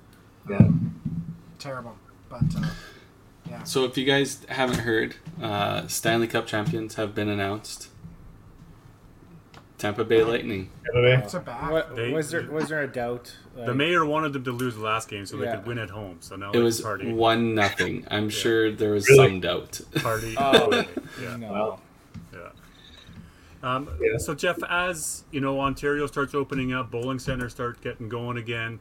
Obviously some have closed over this, or some are struggling. In your mind, what as leagues start coming back into the fall, what do you do, or what do bowlers do to support, or 5-pin universe, or anything like that? How do you see bowling going in the future here come September? It's probably gonna be a tough go. I mean, even just in talks with friends over the last few weeks, some say they're coming back, some say they're done, and it's some people that surprise me too that say no, I'm not coming back. And I'm like, and I'm not gonna say their names because I don't want to think I'm in a barrage of text like what are you doing? What are you talking about? I don't want to win a bug. Right? Do it. Is it COVID related, or is it more? I don't want to play. No, I don't know. It's just some sound like that, but some are pretty adamant their bowling career done. It's like it's tough, and that's the thing, right? I mean, the only way this game or some of these centers are going to survive is one, by playing. I'm going to go back. I'm only going back to one league, I think, to start. Playing, like, you just got to go back and play. That's the number one. Number two, it's just kind of like, I don't know, like you see the signs on the doors when you walk into places, no outside food or drink, and some centers let it slide, bring a Tim Hortons coffee in. Like that really should be like, if you bring a Tim Hortons cup into a center these days, like it's coming up this year, I mean, that's unacceptable, because like Tim Hortons doesn't need your money. These centers need your money, right? And anything you can do to support a center at this point, like just buy your coffee on Saturday mornings for YBC, or I would love to start spearhead some sort of movement or some sort of thing like, hey, September 12th is buy a coffee at for your proprietor day or whatever, right? Like, or hey, once a month, if you don't normally do it, have lunch after YBC with your family there, or have dinner before you start your league there, or even if it's buying a hot dog or whatever, right? Anything helps at this point for you guys, right? Absolutely. And great ideas. Yeah. I mean, like it's the buy a beer or whatever, that if you don't have a beer with your team or something like that, if you don't normally do it. I know guys brown bag it here still, some of them. Yeah. Right? I'm sure it happens out there, but maybe if it happens in our center, we're booting them out. 100%. Yeah. I don't blame you, man. I don't blame you, especially after this, right? And it's just little things like that. I mean, even like, hey, your leagues come back the first week, donate your 50-50 to the center. If every league donated your 50, even if it was $500 the first week, it's something, right? I'm pretty sure you can get away with not having an extra whatever $50 in your prize fund at the end of the year. Yeah, this may be a bit of a hot take, but if you're concerned not going back to bowling or not going back to league is health related, I get it, and all the power to you. Your health comes first. Absolutely. But if it's something else and maybe you just don't feel like playing, how selfish are you? This sport has given so much to these people, and then they're not willing to come back the next season because their season got cut in half. Like, yeah. I feel so bad for centers that are going to go through that, where they're going to have 70% retention on their leagues or whatever it may end up being. Like, pretty selfish, and I guess that's the way society is. It drives me up the wall. I hope it's a lot higher than that, but I think from the sounds of it, it's a lot of people are saying like stuff like that. Probably 75% is probably an optimistic target, Karen. I think. That's too bad, guys. I sure hope it's higher. I hope we prove you wrong. I think come back, people come support. I love the ideas. I can only speak on behalf of us. I think we're not going to be having an issue in Sure Bowl with our leagues. We already got people coming back and wanting to bowl old teams that took the year off because of things. I think we're going to be okay. But we already had a pretty high retention rate even during COVID, so we were lucky that way. Mm-hmm. But you know what? I think people might not play the first or might not play a second league, or they might not play a certain event anymore. I look at it two different ways. COVID can maybe show you how much you missed the game. We talked to Danny Klopp about it today, and Danny's like, I might be bowling. Because he's like, you know what? COVID made me show how much I missed the sport, how much when something gets taken away, you're like, man, I wish I was doing that. Why did I quit? So he has that different thing, and I think there's some people that might be like, you know what? The year off really showed me that maybe this isn't entirely 100% what I was doing before is not for me, but I'm willing to still play league or do whatever else, right? So I think it'll be interesting after a year and see what happens, because there might be a lot of people that say that now, Jeff, but FOMO's a thing, and there's when people start going nationals again and doing all these fun things and traveling the country and seeing all their friends, and they're sitting at home not doing those things that they're used to doing, they might change their minds when the FOMO starts kicking in. Yeah, I mean, it might just be a 1 year thing. They might just need the extra break. And you know what? And honestly, when COVID hit, and basically our league said they're canceled, obviously, for the first half or the last half of 2020. And then once we made the call in September, or that September wasn't going either, it didn't bother me. It really didn't at first, because I think at that point, we all get to a point where we kind of get mentally burnt out, right, with the game. So at that time, and again, I don't want to sound selfish, but at that time, it was good for me. Totally. But that being said, there was still all the uncertainty about, I didn't want to go bowl with the mask on and stuff like that. Totally. And there are a lot of people out there like that. But if the leagues would have came back in January, I would have gone back. Totally. But they didn't, and now we're hoping for September, and I will be back in September. Because even at that point, you're like, okay, well, this could be a 6-month thing and you're done, right? Okay, the centers aren't going to hurt that bad. But now it's like been a year and a half, and you hear so-and-so got sold. This place got, they've closed their doors and whatnot. And I'm sure it's happened all across the country, and you've heard a few out there, I'm sure. And, you're right, Kerry. I mean, it's one of the reasons why I coach. It's one of the reasons I coach YBC. It's my way of giving back. So. Yeah. What's great for everyone, though? Puppies. Yeah, sorry, Jeffy. There, we got the new puppy that we just picked up. So we're rather excited to bring her into the show. Shut up, Lenny. But Jeff, in all fairness, your Friday night league, didn't Mitch just cancel it on you, right? I mean, so really. Oh, our Wednesday. Yeah, Wednesday. So yeah, really, I don't think we're doing Wednesdays anymore. No, but that's, fault, I mean, yeah. I don't. And again, I shouldn't really say this, but I don't really. How do I word this so I don't offend anybody? But it was that the stat center is basically run by the property management company. It's not owned by. I mean, it's owned it's basically in a plaza, in the basement of a plaza, right? So they have other income coming in, whereas say Mountain Lanes or University Lanes, it's sole proprietor, and so I'd much rather go support them first. If that makes any sense without sounding like a dick. No, totally. No, that for makes sure. total sense. Yeah, it's there's been a couple of comments in here like what would have to happen to any to consider coming back. I think maybe Mark maybe worded that a little funny, but keeping it in people's in front of them, right? Advertising, sharing stuff, trying to keep the sport in front of people's eyes, letting them know that the centers are reopening, that they need their help. And stuff like that, right? I was just going to say that too. Like centers have to work even harder now. There's been so many centers out there that sat on their hands, let the people come to them. Now it's like, okay, well, now they're gonna have to, advertise Facebook, Twitter, Instagram, whatever, specials, whatever they need to do to get people in that door now, right? And if you're not willing to do that, well, you're not going to survive, unfortunately. You're right. It was a problem 20 years ago, Jeff, and it become now even more up to the forefront now. You know what would work, Tim? What? coupons on cereal boxes. Oh, don't. Oh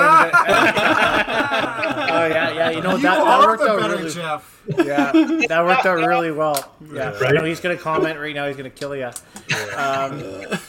You know, it's too bad with the coupons and the cereal boxes. The proprietors never got any money for that though. So I know that's. I I know. heard it from Jeffy all the time, and I'm like, yeah. ridiculous, right? It's just Hopefully you sold a pop or something when they're there.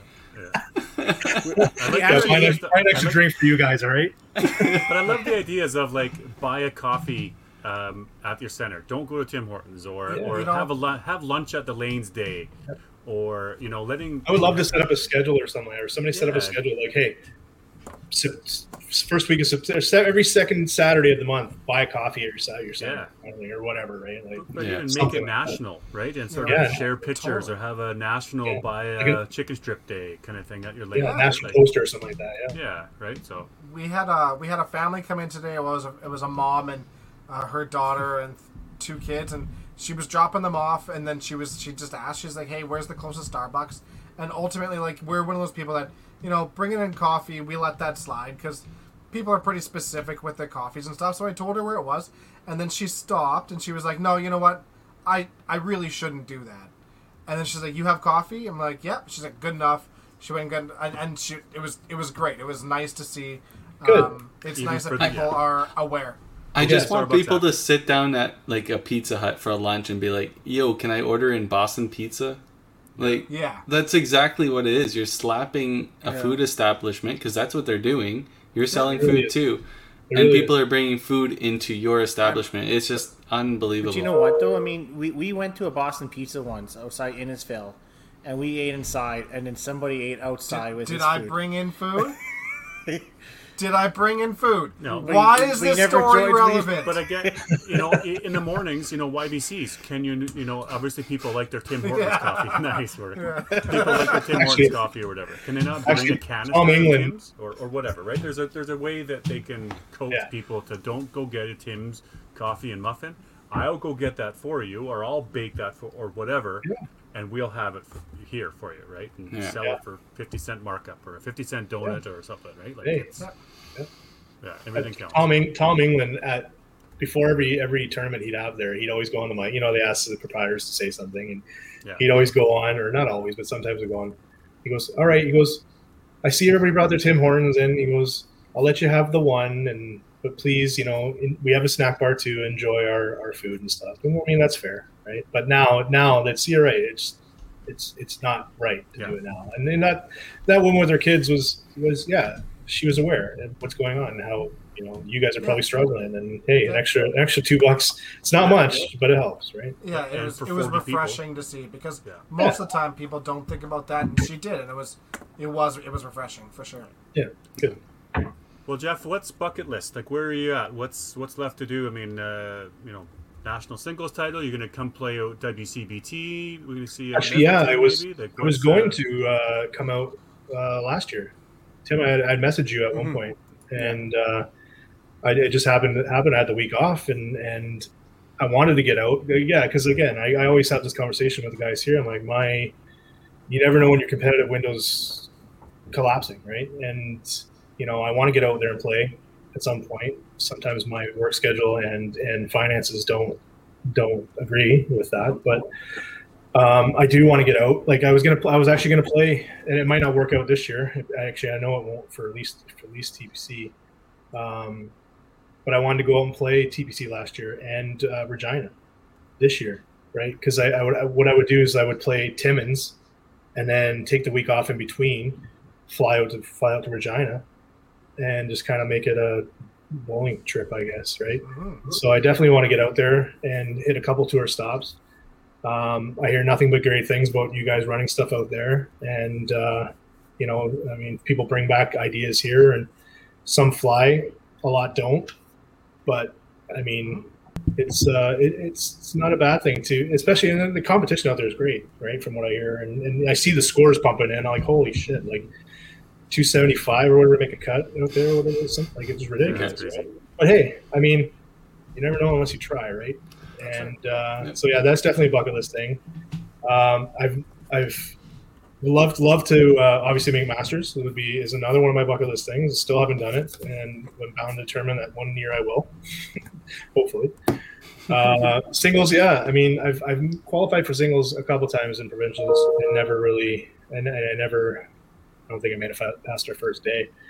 But yeah, I would love to play singles. That's at one point too. But again, it's just a lot of good competition out here, and you see different guys coming. Like you see same guys coming through. Like and it's a testament to them. Like I say, like a Terry Little or Jim Thorpe, or obviously Mitch and guys coming through singles. And I mean, man, if you win once, it's a feat. If you can win more than once, like you're like elite out here, right? So yeah, definitely want to do that at some point.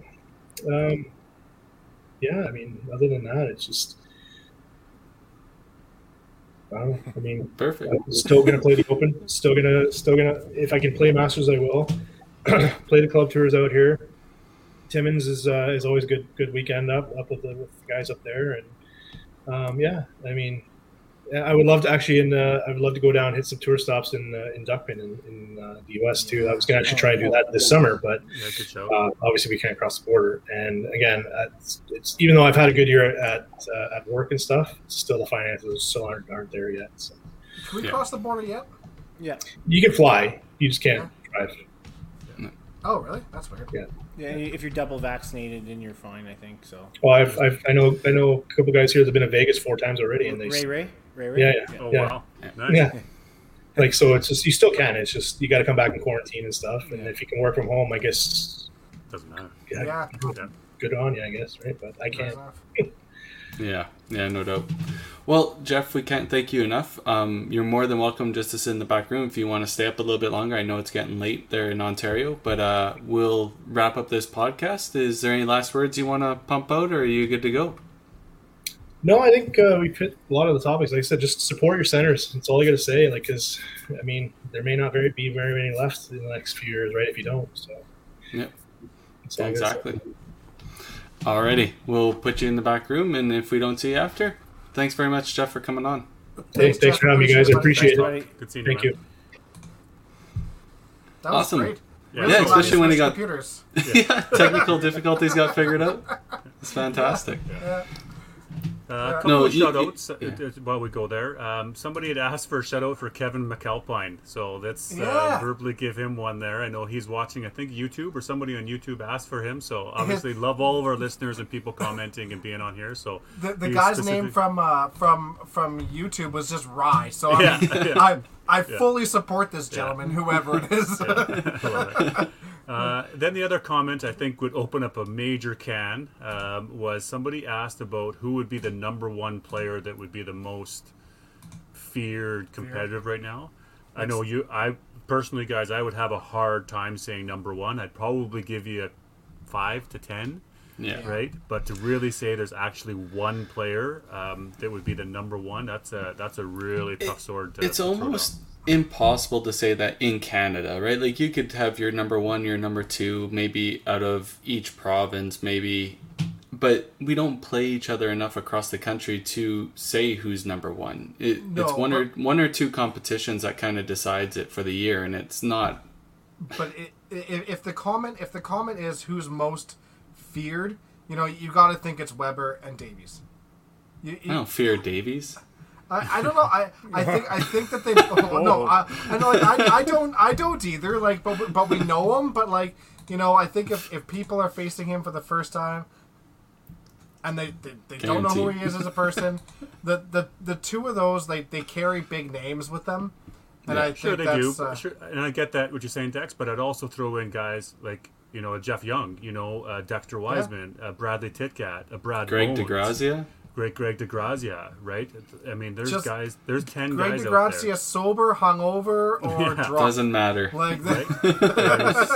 there's a list of 10. So to say one, maybe I would say Weber.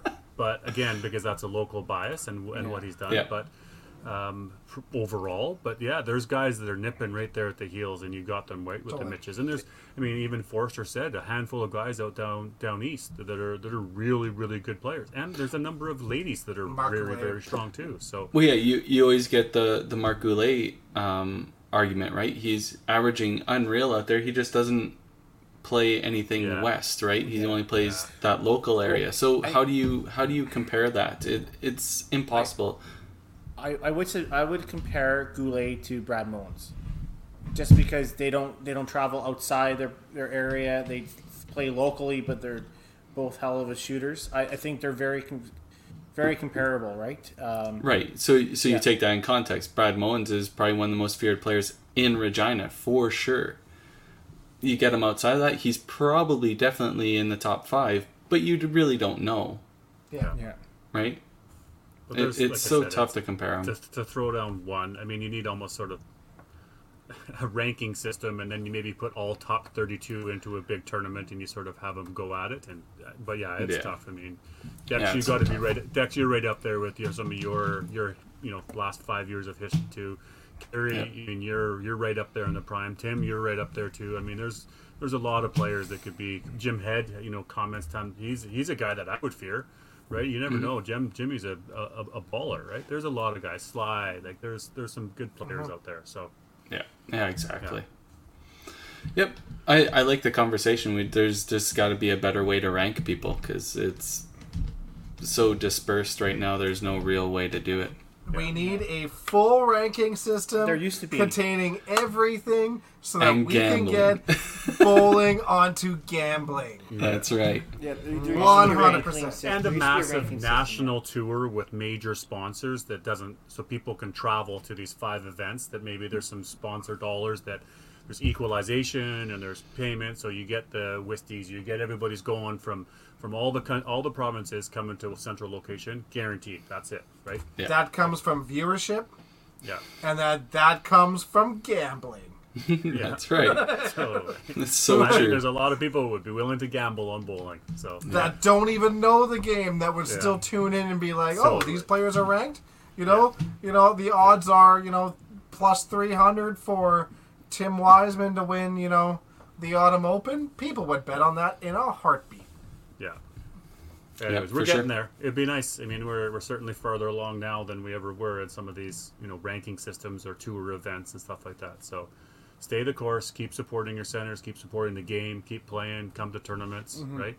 Put your money in, and let's keep building this thing. Yep. Absolutely. Alrighty, we're ready to do this All-Star giveaway. Good, because I need to pee. Nobody's stopping you. I'm not just going to let her rip. It sounds like a you problem. All right, 25 entries this week. Good Who luck, didn't everybody. get in? Weber didn't get in because he jumped in and wrote all-star draw and then left, and I never saw him correct it. So Sucker. this is what he gets. Show up. Good riddance. Is that over? Oh, I thought it was frozen there for a sec. Oh, no. Just my internet. Oh, Jeff Jeff Canham. Cadham. nice. Good work. It had we to go. have been a Jeff. We only had a dozen of them in there. Yeah, it had to be a Jeff. Yeah, beauty. Perfect. Cool. Alrighty. I don't think we have anybody lined up for next week yet, do we, Tim? No, I know you not got yet. lots of feelers out there, so. Yeah. We'll get somebody. Feeling. Alrighty. Keep feeling, Tim. Yeah. Everybody enjoy the hot weather out there, and thanks for joining in, and we'll see you next week. You betcha. See y'all. Thanks, everybody. Bye. Thank Good you. to